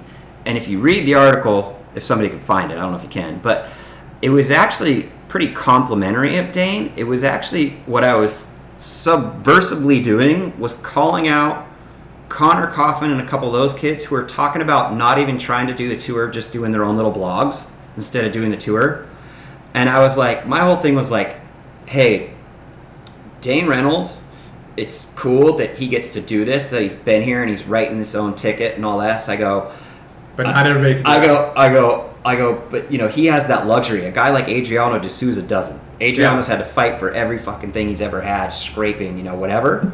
I go, so it's easy for somebody to kind of walk away, but at the same time, the reason why he's got credibility even walking away is because he's been there in the first place. He's been up here, he's battled, he went through the fucking QS, he got second in an event, he made the final of a couple. He never, Dane never did his thing, but he lit up the tour enough and made the cut to where it was like he was legit. He was on everybody's fantasy team. And so it has staying power. But I was doubting I'm like, but look.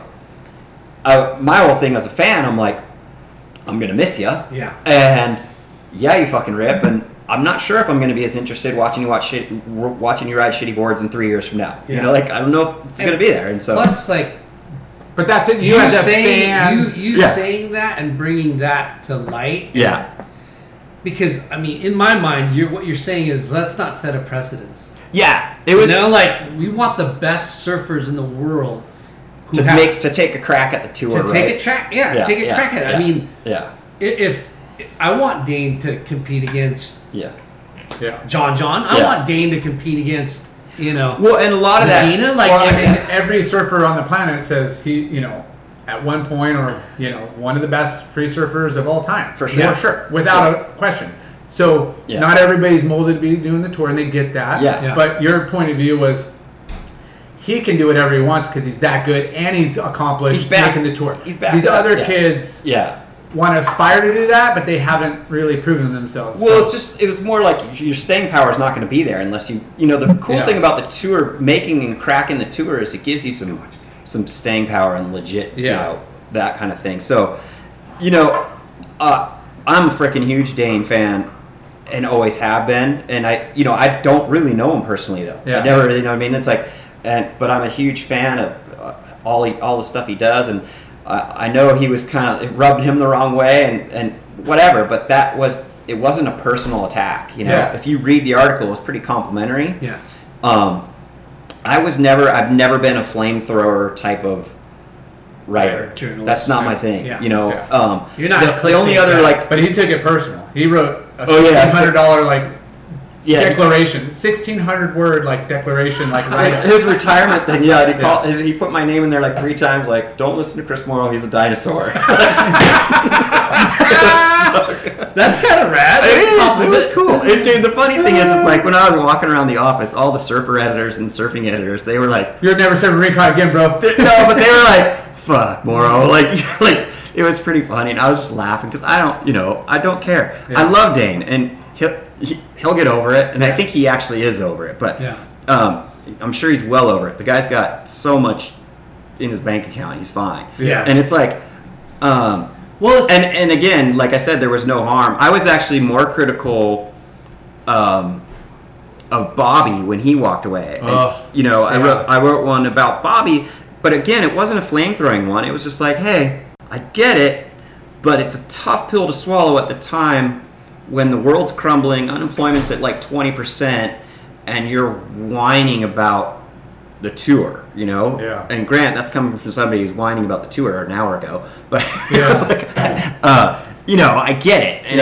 It's from an outsider looking in, you're like, you have everything at your fingertips, and you have the ability to win world Right. you've proven to win events, you're a world title contender, and you're just going to walk away. Like, it's just, it's hard to grasp. Yeah. Hard to but grasp. all that's when based you're- in love, right? But when It's you're like, on his side and you're looking at these guys that I surfed 10 times better, I just surfed this way better, and I got 2 points lower than their wave score. You know, it's like There's definitely different factors and ways to look at it, but as a spectator and a fan of competitive surfing, like you look at Dane, you're like, dude, you're young. I you lost have the talent. I lost interest on the tour when Dane and Bobby went off. Yeah, well, and that, a little bit, right? lot for of it. sure. Yeah. And Sean and I were talking about it when I was interviewing him, and we were just saying, we're like, look, the beauty of the tour when I was doing it and doing those trials and grinding it out, you'd have 16 guys come out of the trials. 16 guys would be going up against the back 32 guys, like the back 16, right?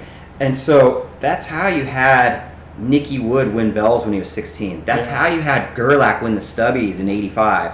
That's how you had all these Cinderella Somebody's stories. on fire in an underground. And you know, it's like, you remember the Bud Tour days. You go to Santa Cruz, guaranteed there's somebody from Santa Cruz in that final. Yeah. You know, you go to Pipe, there's always a Pipe local in the final. Yeah. You know, you go down to J-Bay, South Africa. Yeah. I mean, there was like, it didn't matter where you are. There's that local thing about surfing that I think they need it back. I feel like I hear all these people saying, "Oh, we need to restrict it and make the tour just like these 12 gnarly guys," and it's like, that doesn't sound interesting to me at all. Yeah. I don't want to see the same guys over I don't and know over if and I over. can see that. That's like pro volleyball back in like 80s, and it was like Karch Karaya and this guy again. St. John Smith. Yeah, it's like St. John for the Smith and 28th Karch time Karaya this year. Yeah, Karch Karaya it's and like St. John Smith. I would rather see, you know, these big upsets and that kind of thing, and it's good for the sport. It's good for the competitiveness and everything. Yeah, and I think it's the WSL's job to make it attractive for the Bobbies and the Danes to be able to participate, even if they don't want to be full-time guys. Yeah. Give them an avenue to get in. Yeah. Or just You know? just throw some specialty More events, heritage heats, bro. You know, specialty events. Like, you know, you throw these. But I think throw those guys in the mix and make them fuck up the world title race, because if you can't beat those guys, like you shouldn't. You don't deserve the title. I think they should do trials for all previous winners of that event. Yeah. and you know, so like. Yeah. That I is think still you win an relative, event. you know. I think you win an event, you get a lifetime like golf. Like you just keep coming back for 10 years. Yeah. I mean, now, like, compared to when you were a pro and I was a pro to like now, like, what do you like? How, you know, what's the avenue these kids have to do? They have to be their own content creator. They have to manage their own like editing and social media, and you know, they got to rely on the sponsors a little bit. But I think the whole definition of pro is being blown up as we speak. Yeah. I think guys like Mason Ho and Jamie O'Brien are completely rewriting the book. Yeah. Ben Gravy. Yeah, Ben Gravy. Connie Robb making a comeback. Yeah, you all know, that guys, stuff. I think all that creative juice and these guys who are finding their little niches and ways of entertaining, those are pro surfers. Yeah. And like they are doing, because like, look, again, the whole reason a lot of us went that competitive route was like, dude, I got to keep the surf thing going. Yeah. It wasn't because we liked putting a jersey on that much. Yeah. It was because we wanted to fucking get to Australia. Yeah. And it was like, I wanna can either live go pound nails or I can go surf a couple heats. Yeah, you want to live the life. Right. And I mean, it seems like most of those guys aren't doing it for the the money. I mean, yeah, that's part of it, but it's the passion. Like they're having fun. You know, and you see it, and you can't just smoke screen that. No. Like, you can't just be like, hey, this is me out in the water, and this is me. You know, like, No. It's not a light switch. These guys they're psyched. I mean, it is a job. Don't get me wrong. These guys work hard. Really and it's a full-time job, but kids, I think too, and you best guys, job on the planet. we all have kids around the same age, right? They smell authenticity a mile away and phonies a mile away. Yeah. Like Yeah. they're not stupid. No. And so it's like they know who's having fun, and kids want to have fun. Yeah. And they like, so when they see guys like Ben and Mason and Jamie and these guys, like, it was funny. And my buddy, he was taking his kids to Hawaii right during the Pipe Masters last year. I'm like, oh, that's killer. You're gonna watch a couple of heats with Brahms? He goes, dude, all they're looking forward to is maybe a Jamie O'Brien sighting. Like, they didn't even give a shit about the tour. You know what I mean? Like, they were just like, we just want to go see Jamie. So that should tell you quite a bit about, where the sport is at. And Well, I think though that happens from time to time. It just depends on that person. That personality it's overwhelming. You know what I mean? Like Kelly, at his height of, I mean, he's still popular, but like when he was on Baywatch, people didn't know him from professional surfing. No. They knew him from Baywatch. Mm-hmm. And, like, it's funny because that's kind of the same thing, Yeah. Like, well, they're reaching a completely different audience, Yeah. than the pro surf fan. And it's funny because in some ways that's what the WSL is trying to reach. Yeah. They're trying to reach those guys, but they're doing it the wrong way. And I think, what's happened with the sporting side of it is that these guys have become such top-notch athletes, and to be able to qualify now, it's one of the most difficult things in the world, right? Threading that qualification needle is really, really hard. It takes an intense amount of focus. I have so much respect for all the surfers on tour. I don't care what you're rated. I don't care if you're anybody who's ever even qualified or been close. I have so much mad respect for you. But what I would say is there's lack of character because everybody's so one-dimensional, so focused on being that athlete that the characters aren't as interesting as they used to be. Yeah. And so where you're getting the color is on all these guys who don't have to worry about that. Right. They're not worried about their heats, And that's where, when you're a marketer, when you're a guy with a brand, who do you want? The guy who's rated 32nd in the world and got, 33rd at Tabby last month and he's blowing up, but has no personality, or you want that kid who's like got all these little kids following him? Yeah. There's few. There's the competitors. There's the lifestyle, and then there's the ones that can do both, that are the marquee, outside world champs. But like, usually the guys that are world champs are the full package, anyways. But they are. They're so, again, you said, so tied up on getting that title that they're less accessible. They're less behind the scenes. They got their camp. They got their look at John and Gabe, man. They're hard to reach even for the WSL guys. Yeah. Like, they are their own camps. They are their own machines. And I think it's interesting to see where we are in surfing. Like, look, dude, freaking Laird Superfood went public yesterday. Their stock went public. Went to $40 on day one. It's at 37 or something. So good. You know what I mean? That's fucking rad. That's so rad. You know what I mean? Rabbit Bartholomew is running for office. Yeah. You know what I mean? That's fucking rad. Yeah. Sean Thompson goes around the world doing motivational speeches to like Google and Cisco and all these corporate things. Yeah. That's really fucking cool. Yeah. It's cool what surfers are doing in the broader culture now, and then when you bolt on all this other creative stuff, I just think that's neat. And I think what John's doing, with his freaking boat and all that kind of stuff, that's interesting. Yeah. Like, now, so I'm more interested in John today than I've ever been. Yeah. Because of all that stuff he's doing. I think that's cool. And it's unique, but it's also his passion. And you know, like I said, authenticity and finding, your passion and exposing it, inspiring other people is like that's your worth. When you could sell your story, but yet inspire others to follow you, whether it's supporting a product or just, your page or your, your YouTube channel, whatever. I mean, you're all about. Yeah. I mean, these guys aren't thinking about putting out a YouTube channel to make all this money. Like, oh, the Dude Perfect guys are 300 million download. You know, like they're not doing that. Right. They're just like, this is an avenue to showcase what I'm doing, and yeah, it's going to make me money, but hopefully inspiring. And be like creative. those it's other guys. it's super cool. You know, one thing I should probably definitely mention too is like the guy I had on my show last year, Joe Sigurdson, who does the 100 Wave Challenge, which is happening this year, and the stuff that those guys are doing. And I don't know if I sent you guys that video. Maybe I did, but like how that San Diego surfing community for the last 10 years has been rallying around this little charity. Because when I was at the magazine, I mean, we would get hit up by 501c3s all the time, like, hey, do this, do that, like whatever, and a lot of them are really good causes, you know, but it's really hard to measure how much impact they're having and, you know, see where the progress is. And what these guys do, this Boys to Men mentoring program, which is the whole thing behind the whole 100 Wave Challenge, they're literally taking these inner city kids and they're giving them mentors. Like, we all had these mentors, right? Like, growing up in the surf community, we didn't have to look very far for role models. Like the PT Ian thing that we had, I was so lucky to be part of that world, right? And like, you had Kelly and all those guys and the Momentum generation and everything. And it's just like, these kids have nothing. They don't have dads, the vast majority of them. Yeah. Their closest thing to a role model is a gangbanger. Yeah. And what these guys do is they give these guys a positive outlet in these group settings where it's like they take these kids and they meet them once a week, and these guys are with these guys from junior high through high school and beyond. And they are their mentors, and they save lives. Big Brother back in the day. Yeah, it's a little bit more. I think one of the advantages it has over Big Brother and how it works, and when you talk to the actual kids themselves, they're like, look, Big Brother's kind of intimidating because it's one-on-one. Yeah. And so you're kind of nervous because you feel like you're out being examined the whole day with this one guy. Whereas with Boys to Men, it's 12 guys in a room.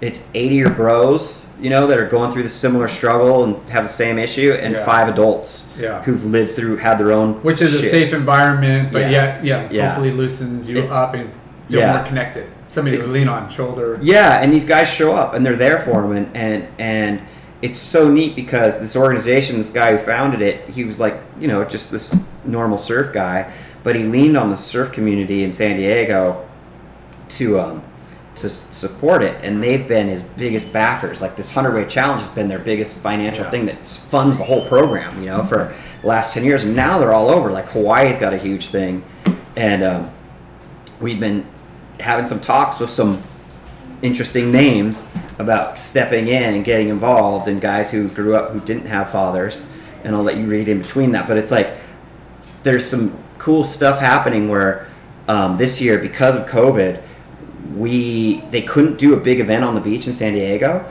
and so it used to be the 100 Wave Challenge was this one-day event, and it was, you come down, it's in Mission Beach, you go ride 100 waves, you go home, and you know, you tell people, hey, I'm going to go down and do this. This year, because they can't put that many people on the beach, we said, hey, we're going to spread this out over 2 months.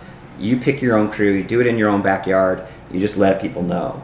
And so over the last month or so, I've actually been traveling up the coast. That's what I was doing up in San Luis last week, just kind of spreading the word and getting people on the program to like get it going in their own backyard. Yeah. So like the Laguna guys are in, the Dana Point guys are in, the San Luis guys are in. Looking for some Huntington, Newport people to kind of, you know, spearhead. Just sort of put the word out, you know, because it's like you can see the results, you know, and it's like, and it's so closely related to all the social issues we're facing today, you know, and it's like people are sitting there going, well, gosh, how do I make a difference? How do I help these kids? How do I whatever? Here's a perfect way, you know, to go ride a couple waves, and like you're literally saving lives. Yeah. You know, I met, I think it was Joe, mm-hmm.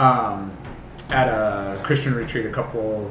Oh, did you? Yeah, it was last year, 19, and just biggest heart. He was telling us all about it. Yeah. And it was just incredible, like what he was doing. Yeah, you know? He's amazing. Yeah. Like one of the most amazing humans, and like I I felt guilty when I met him because here he is. He's been doing this thing for 10 years in San Diego, and I'd never even heard of it until I didn't hear about it until I met him, and he was explaining it. And I'm like, and that's how hard it is for these guys to get press, right? Yeah. And I'm a media guy, and I'm like, I never even heard of you. But Scott Bass introduced me because I hosted like this panel at the Boardroom Show last year in Carlsbad, and he goes, are you cool doing something for Boys to Men? I'm like, sure. What is it? And then when I met Joe, I just fell in love with him. Yeah. I just saw the work he does. I met the kids that that are in his program, and it's just like it's one of these things where give back, but yet like do what's right, help others. You know? So I definitely didn't want to leave without talking about that because it's something that's super close to my heart. We'll keep that conversation going for sure. Yeah, try to figure something out. That would be cool because and I mean everybody's looking for support, whether it's time, financial support, like getting the name out there. Like everybody could contribute. A little bit for and it's it's a great thing. So hopefully we'll get it going. And it's neat. Don Meek, we talked, and he sent me a bunch of the Board Rider clubs head honchos contacts, and so the South Bay guys are in. They're like, nice. Dude, our club is in, and so that's been actually a pretty good avenue to work through. Yeah, well, every community, especially in surfing, I mean, we got our elders, we got a group of our board riders who have been sober for 10, 20, 30 years. Yeah. Maybe that's saying, there's a lot of, surfers that have, grown up broken homes with parents like that. So, I mean, you're going to find find somebody within the community that could relate, but also, kind of help mentor. Right. And it's like, the effort here is like, you sign up, you send a few emails to your network saying, hey, I'm doing this. This is the cause. Here's the donate button. Yeah. That's the effort. Yeah. That's it. And then it's show up and ride some waves. Not super tough, right? Like it's effort though. And a lot of people are like, oh gosh, I don't want to pollute my page, or, it's like, hey, what if your page could save a life? Like, what if that little one post, you get one kid, Yeah. $1,000 pays for one kid for a year. Like, one whole kid gives them a mentor for a year. Yeah. You know what I mean? It's not that big of a deal. No. And so we need more of that. It's pretty impactful. Yeah. And, I think the more we can do, and to your point, I think Duke Ipa was talking about maybe getting involved. He spoke at that thing. Cool. Sweet. Yeah. But... Yeah, him and his wife kind of help manage Board Riders. Val, his wife. Oh, Val. do they? Yeah.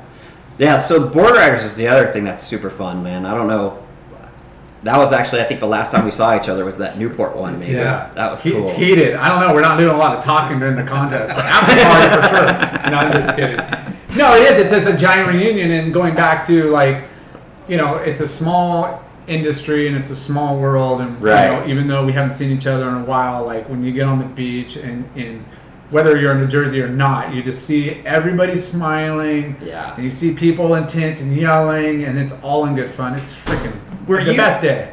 You did the game, right, Gerdax? Yeah, that was awesome. Yeah, and I remember because I was working on those shows because they were on Field TV. Yeah, and those were some of the most, from a fan perspective, and I just thought, like, I remember we did a couple of X Games too. Yeah, we did. Did you do this the one in Porto? No, I did just the Huntington one. Okay. Yeah. And that Huntington one so do you remember when it was supposed to go live that one year in Huntington? No. So, because I worked on that on the show, right? And it was a big deal because the X Games, it was all about, like, a lot of times they pre-can these things and they run them later. Well, the one year that they had that game one in Huntington, it was like, okay, we're doing it live, right? And they wanted to do a dry run the day before, and the waves were like 3 to 4 foot, and I think you were in it, and Dane was a Grom. He was like 16, 17. And the waves were like maybe 3 to 4 foot for the warm-up event that we all filmed, and it was mainly so the commentators, so it was me and GT were commentating, and it was getting the camera guys familiar with the whole thing, and they had this zip line going on back and forth on the pier and the whole thing, and it was all testing it while these guys that was the drone back then, dude. It was it was the drone. Yeah. And that warm-up event was one of the most exciting surf contests I've seen, because it was that Gerlach game, time clock, go out there, do your thing. Yeah. And the producers and everything were so stoked. And the next morning, so we were like geeked up, going, this is going to be insane. This is going to be a big breakthrough for surfing, because like ESPN, primetime, live. The next day was this big. I don't know if you remember, but it was like this big. And the event was such a dud. And the live guys, I'm listening to the studio in LA, because they had all these other sports going on in LA, and Sal's up there doing his thing.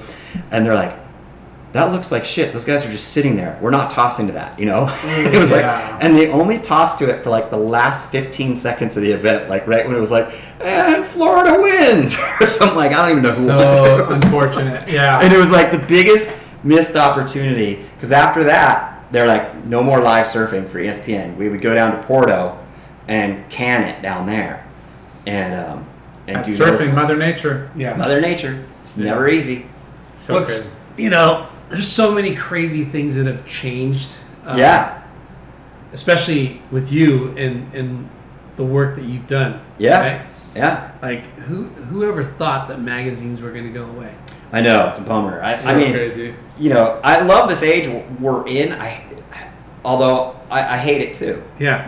I think social media is fun, and I think it's the devil. Well, we're the generation that has the luxury of experiencing and knowing both. Yeah. Our kids that are growing up, they just know digital. So they they don't really know the.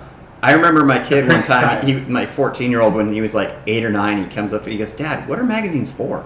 Like, he's just like, and I'm just like, shut up, kid. What's a dial-up phone? What do you mean, what's a dial-up phone? Like, a landline, what does that mean? Yeah. Like, How amazing was the big issue every year? Oh, yeah. A lot of work went into that. A lot of work. And for a surfer, yeah.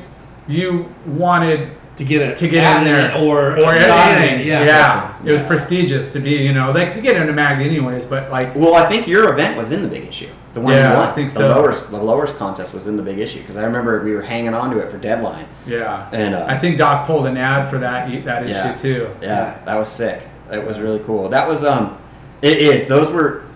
it was fun times. It was a fun era. Like, we were so lucky to have all of us sitting at this table, like, just that the last 30 years to be a part of this whole scene. Yeah. And it's different now, but kids are just frothing just as much. Yeah. And it's like, and surfing is not going anywhere. The industry's going through its growing pains, and it is what it is. But it's like, there's more surfers in the water than there's ever been. Yeah. And it's that's the mind-blowing thing about what's happened with COVID and the silver lining of more. I mean, the surf builders, surf shops, they've had some of the best months they've had in years. Over summer, ever. Yeah, just like, I'm having my best July ever. And now, like, are you working with Fuel TV? Well, I think they're going to be starting up. We've talked about it, and that's my plan, is to help those guys a little bit, when they go. So we've been talking. That stuff's been going on for back behind the scenes for over 2.5 years. Yeah. It sounds like it's just about to go, so it's all exciting time there, and that'll be cool if it happens. Great. We'd love to, because back to like seeing all these new surfers. How are we going to retain them, right? Yeah. And because we have to have some kind of longevity, and not take advantage of this, but take advantage of what the silver lining is and what COVID's done, and brought more participants to the industry. Yep. Right? And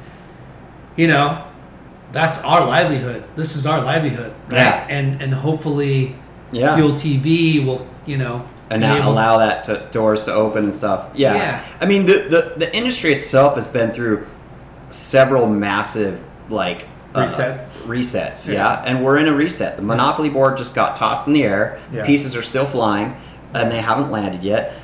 But and just like everything, the strongest will survive. They'll fine tune, and they'll change to the times, and then there'll be a new resurgence of new brands and newness. Yeah, and people are blazing new trails, right? Yeah. Like, people are going to blaze new trails, and I think the key is what you guys are doing with this, keeping everybody connected and telling these stories and hooking up with these people and getting it, is like some of the best part of this whole thing. We appreciate that, but there's a lot of history, but then there's a lot of stuff that is inspiring along the way where it's like, people could look back and be like, oh, I don't remember that, but then they might go and do a little like research, or go back and look at some of those surf videos, or just stir up the pot of not just what's happening now because of our 6-second like attention span. It's like, you know what, that sounded interesting. I'm gonna go check out that company or that person, and that's what's cool. Yeah, and that's the part I enjoy, honestly, on where I come from, just because it's like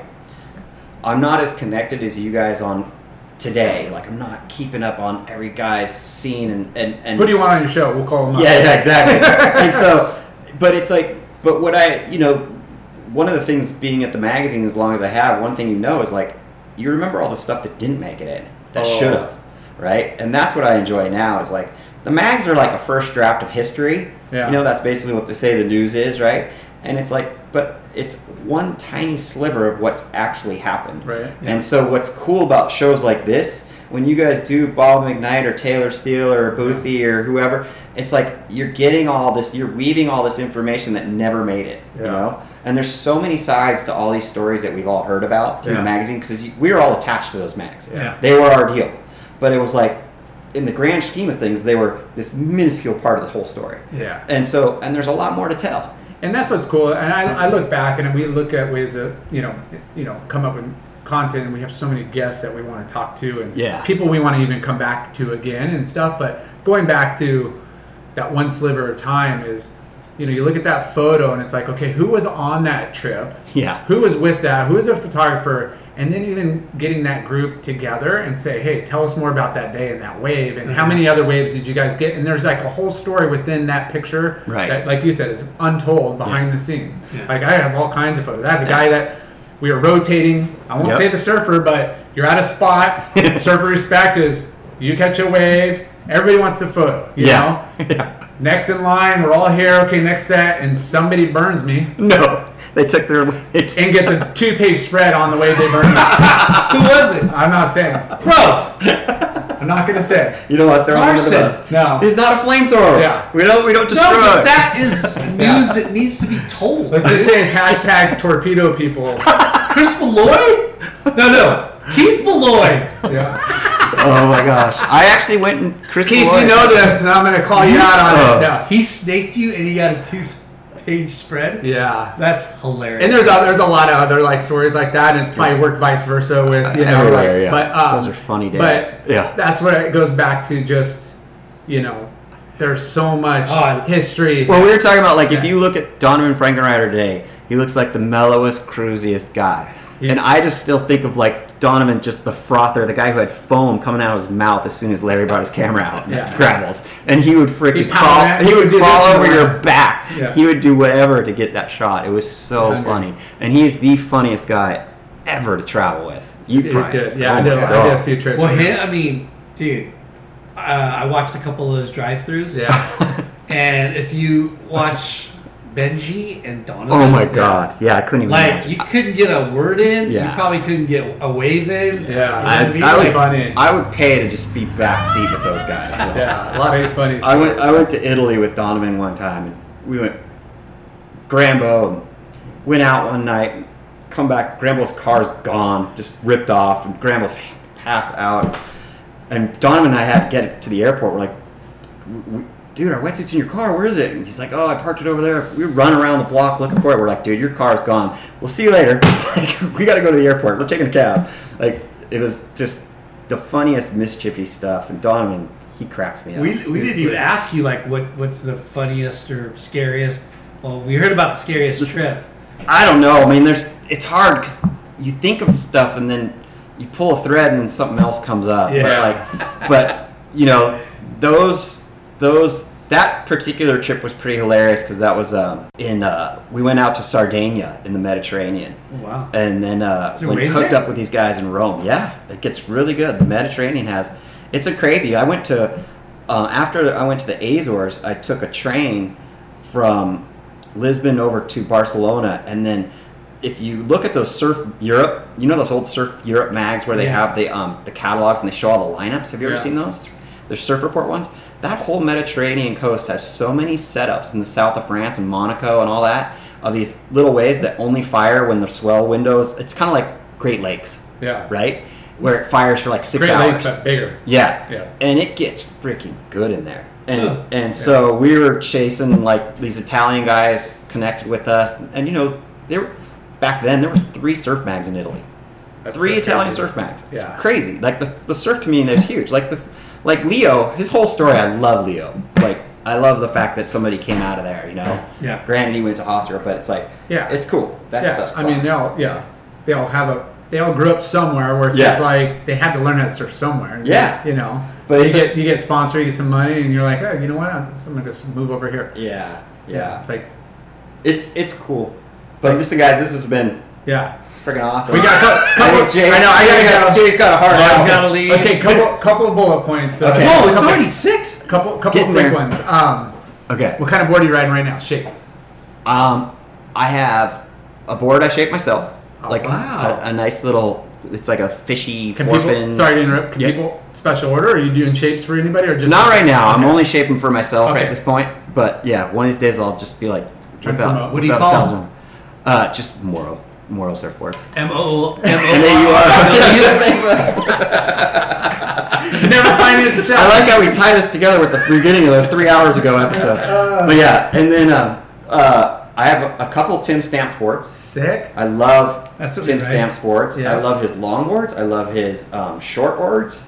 He's so well rounded. And then I have a Slater board that I've had forever because those things are indestructible. Yeah. And I got on one of those Tomo ones, and I like that. Nice. But I would say between the ones I ride most are the Stamps and my own board right Like a hybrid, it's like a mini shortboard. The Stamps one is kind of a fat little shortboard with 5-fin option. Okay. Right? And so, but the 5th fin is kind of like a little nub. Yeah. And so where I live, that little 3-arch bay, it's a grindy sort of hollow wave, and like those 4 fins are kind of good in the tube. Like they're good in hollow pockety stuff, and if you have that little nub thing, Yeah. So and it works good. Like it's actually a fairly short board, so when it's hollow and decent, you're not worried about your board. It's not too much board. You can kind of twerk it and get in your yoga poses and that kind of thing if you're pulling into closeouts. All right. But I like that. Cool. But like when we were in Newport doing those, if I have a heat, I'm busting out some foam. Yeah. Like I need foam. I got to float. I like foam. I got to float over the flat Because stuff. they all turn, they all work. Yeah, exactly. You make anything work. All right, surf trip. Where would you go if you had a one-way or a round trip ticket? So I haven't been to Nicaragua yet, Sick. and I keep hearing you guys rave about it. Yeah. Let's do And this. So I need to Mark go. and Dave's. Yeah, Mark I and need- Dave's I- is I- the spot. I need to do that trip. I have not done that strike mission, and it's killing me because I see photos and Yeah. So Sandbar, it's quick, you close. guys can hook me up. We do. We'll hook you up. Yeah, that would be epic. All right, best surfer. Not ever, like right now in this prime. Who's in the prime right now? I know there hasn't been contests, but there's a lot of content out there, and I'm sure you still follow it. Yeah, I mean I'm kind of into, look, John and Mick Fanning are still kind of my favorites in terms of like high performance what they're doing, but I'm super into the fun factor, and then also I ride longboards and mid ranges a lot, so like Mid-length or like Colapinto, Griffin's cousin or brother, I mean. Crosby? Yeah. No, not Crosby. Oh. No, it's his cousin. Okay. It's his cousin, the longboarder. God, why am I drawing a blank? But his Instagram is Cucapinto. Okay. Oh. Watch that guy surf. He's fucking unbelievable. Nice. So stylish, so good. Rides anything. Rides, longboards, mid-boards, shortboards, foils. He's super talented. That whole family's a joke. Yeah. So there's that whole crew. I like that little crew of kids who are the ride anything mentality. Yeah. Like they'll ride whatever board makes sense for the day. That was Nicaragua. Oh, I hate you. That's Lar, though. I hate you, Jay. There's not really that crowded. I really hate you. It was 3 of us riding that right. Yeah. That's a joke. How long ago was that? A couple of years ago. What's the 3 best? years ago. Well, you can tell me after we close this. What time of year? What time of year is the best? All year round, but yeah. All right, so right now. surf spot. Where would you go right now? That's Nicaragua. And then, best Wave surfer. pool? Wave pool. What about him? Have you done it? Yeah, I did the Slater one like 5 or 6 times when I was with WSL. Woo! It's rad. I've never done Waco though. Have you? He has. What'd you Going think? in a couple weeks. Oh, you are to Waco again? Yeah. Yeah, it looks super fun. Yeah. I think I could do an air if I went to Waco. Yeah. Like I don't know if I might be can. able to pull it. But it looks super fun. Anything you want to promote? Anything you got going on? Hey, well, I would just say check out People Who Surf Show on Instagram. Yes. You know, and Love check out my show. Hopefully, it'll be out by the time this comes out. The first episode of season 2. You have to wait a while. I'm not as productive as you guys, so for episodes, but yeah, they're fun. People Who Surf Show. Follow Instagram too, because you got amazing content, history, and facts, and You got Sean Thompson. trivia. Sean Thompson's kicking it off, and then I actually went up and hung out with Chris Malloy at his house, so he'll be coming up after that. Cool. Awesome. That'll be fun. And then beyond that, we'll see. I guess promotion, I would say Boys to Men.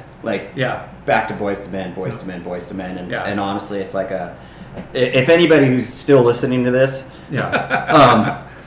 first of all, thanks. And second, that's boystomen.org. Yeah, .org. Yeah. Just give it a look. Do your due diligence. And if you're looking for a cause to ever support that makes a huge difference, check out that one. Amazing. Well, And you're Laguna Board Riders Club? I am, yeah. I live in Mission Viejo. I've lived there for almost 20 years. But I'm still Laguna guy. South Laguna, but yeah, on the squad. They let me on. When I turned 50, they let me on. It's like Len in with HP. He's like a Lakewood guy, but Long Beach, bro. Yeah, Get it right. What same LBC. difference? Yeah. The hood. Yeah. No. I don't know if I'd make the cut if I was under 50, but now that I'm over 50, I'm right up there. Me and Boothie. Well, it's been awesome. We got a lot of great stories and side stories. Mauro. Yeah. Boys, thank you. People who surf Editor, podcaster, shaper, Dang. MORROW, Programmer. MAURO. Yeah. All right. Well, Dude, thanks, thank guys. you. I really appreciate it. Thank you It's been so awesome. much. Peace.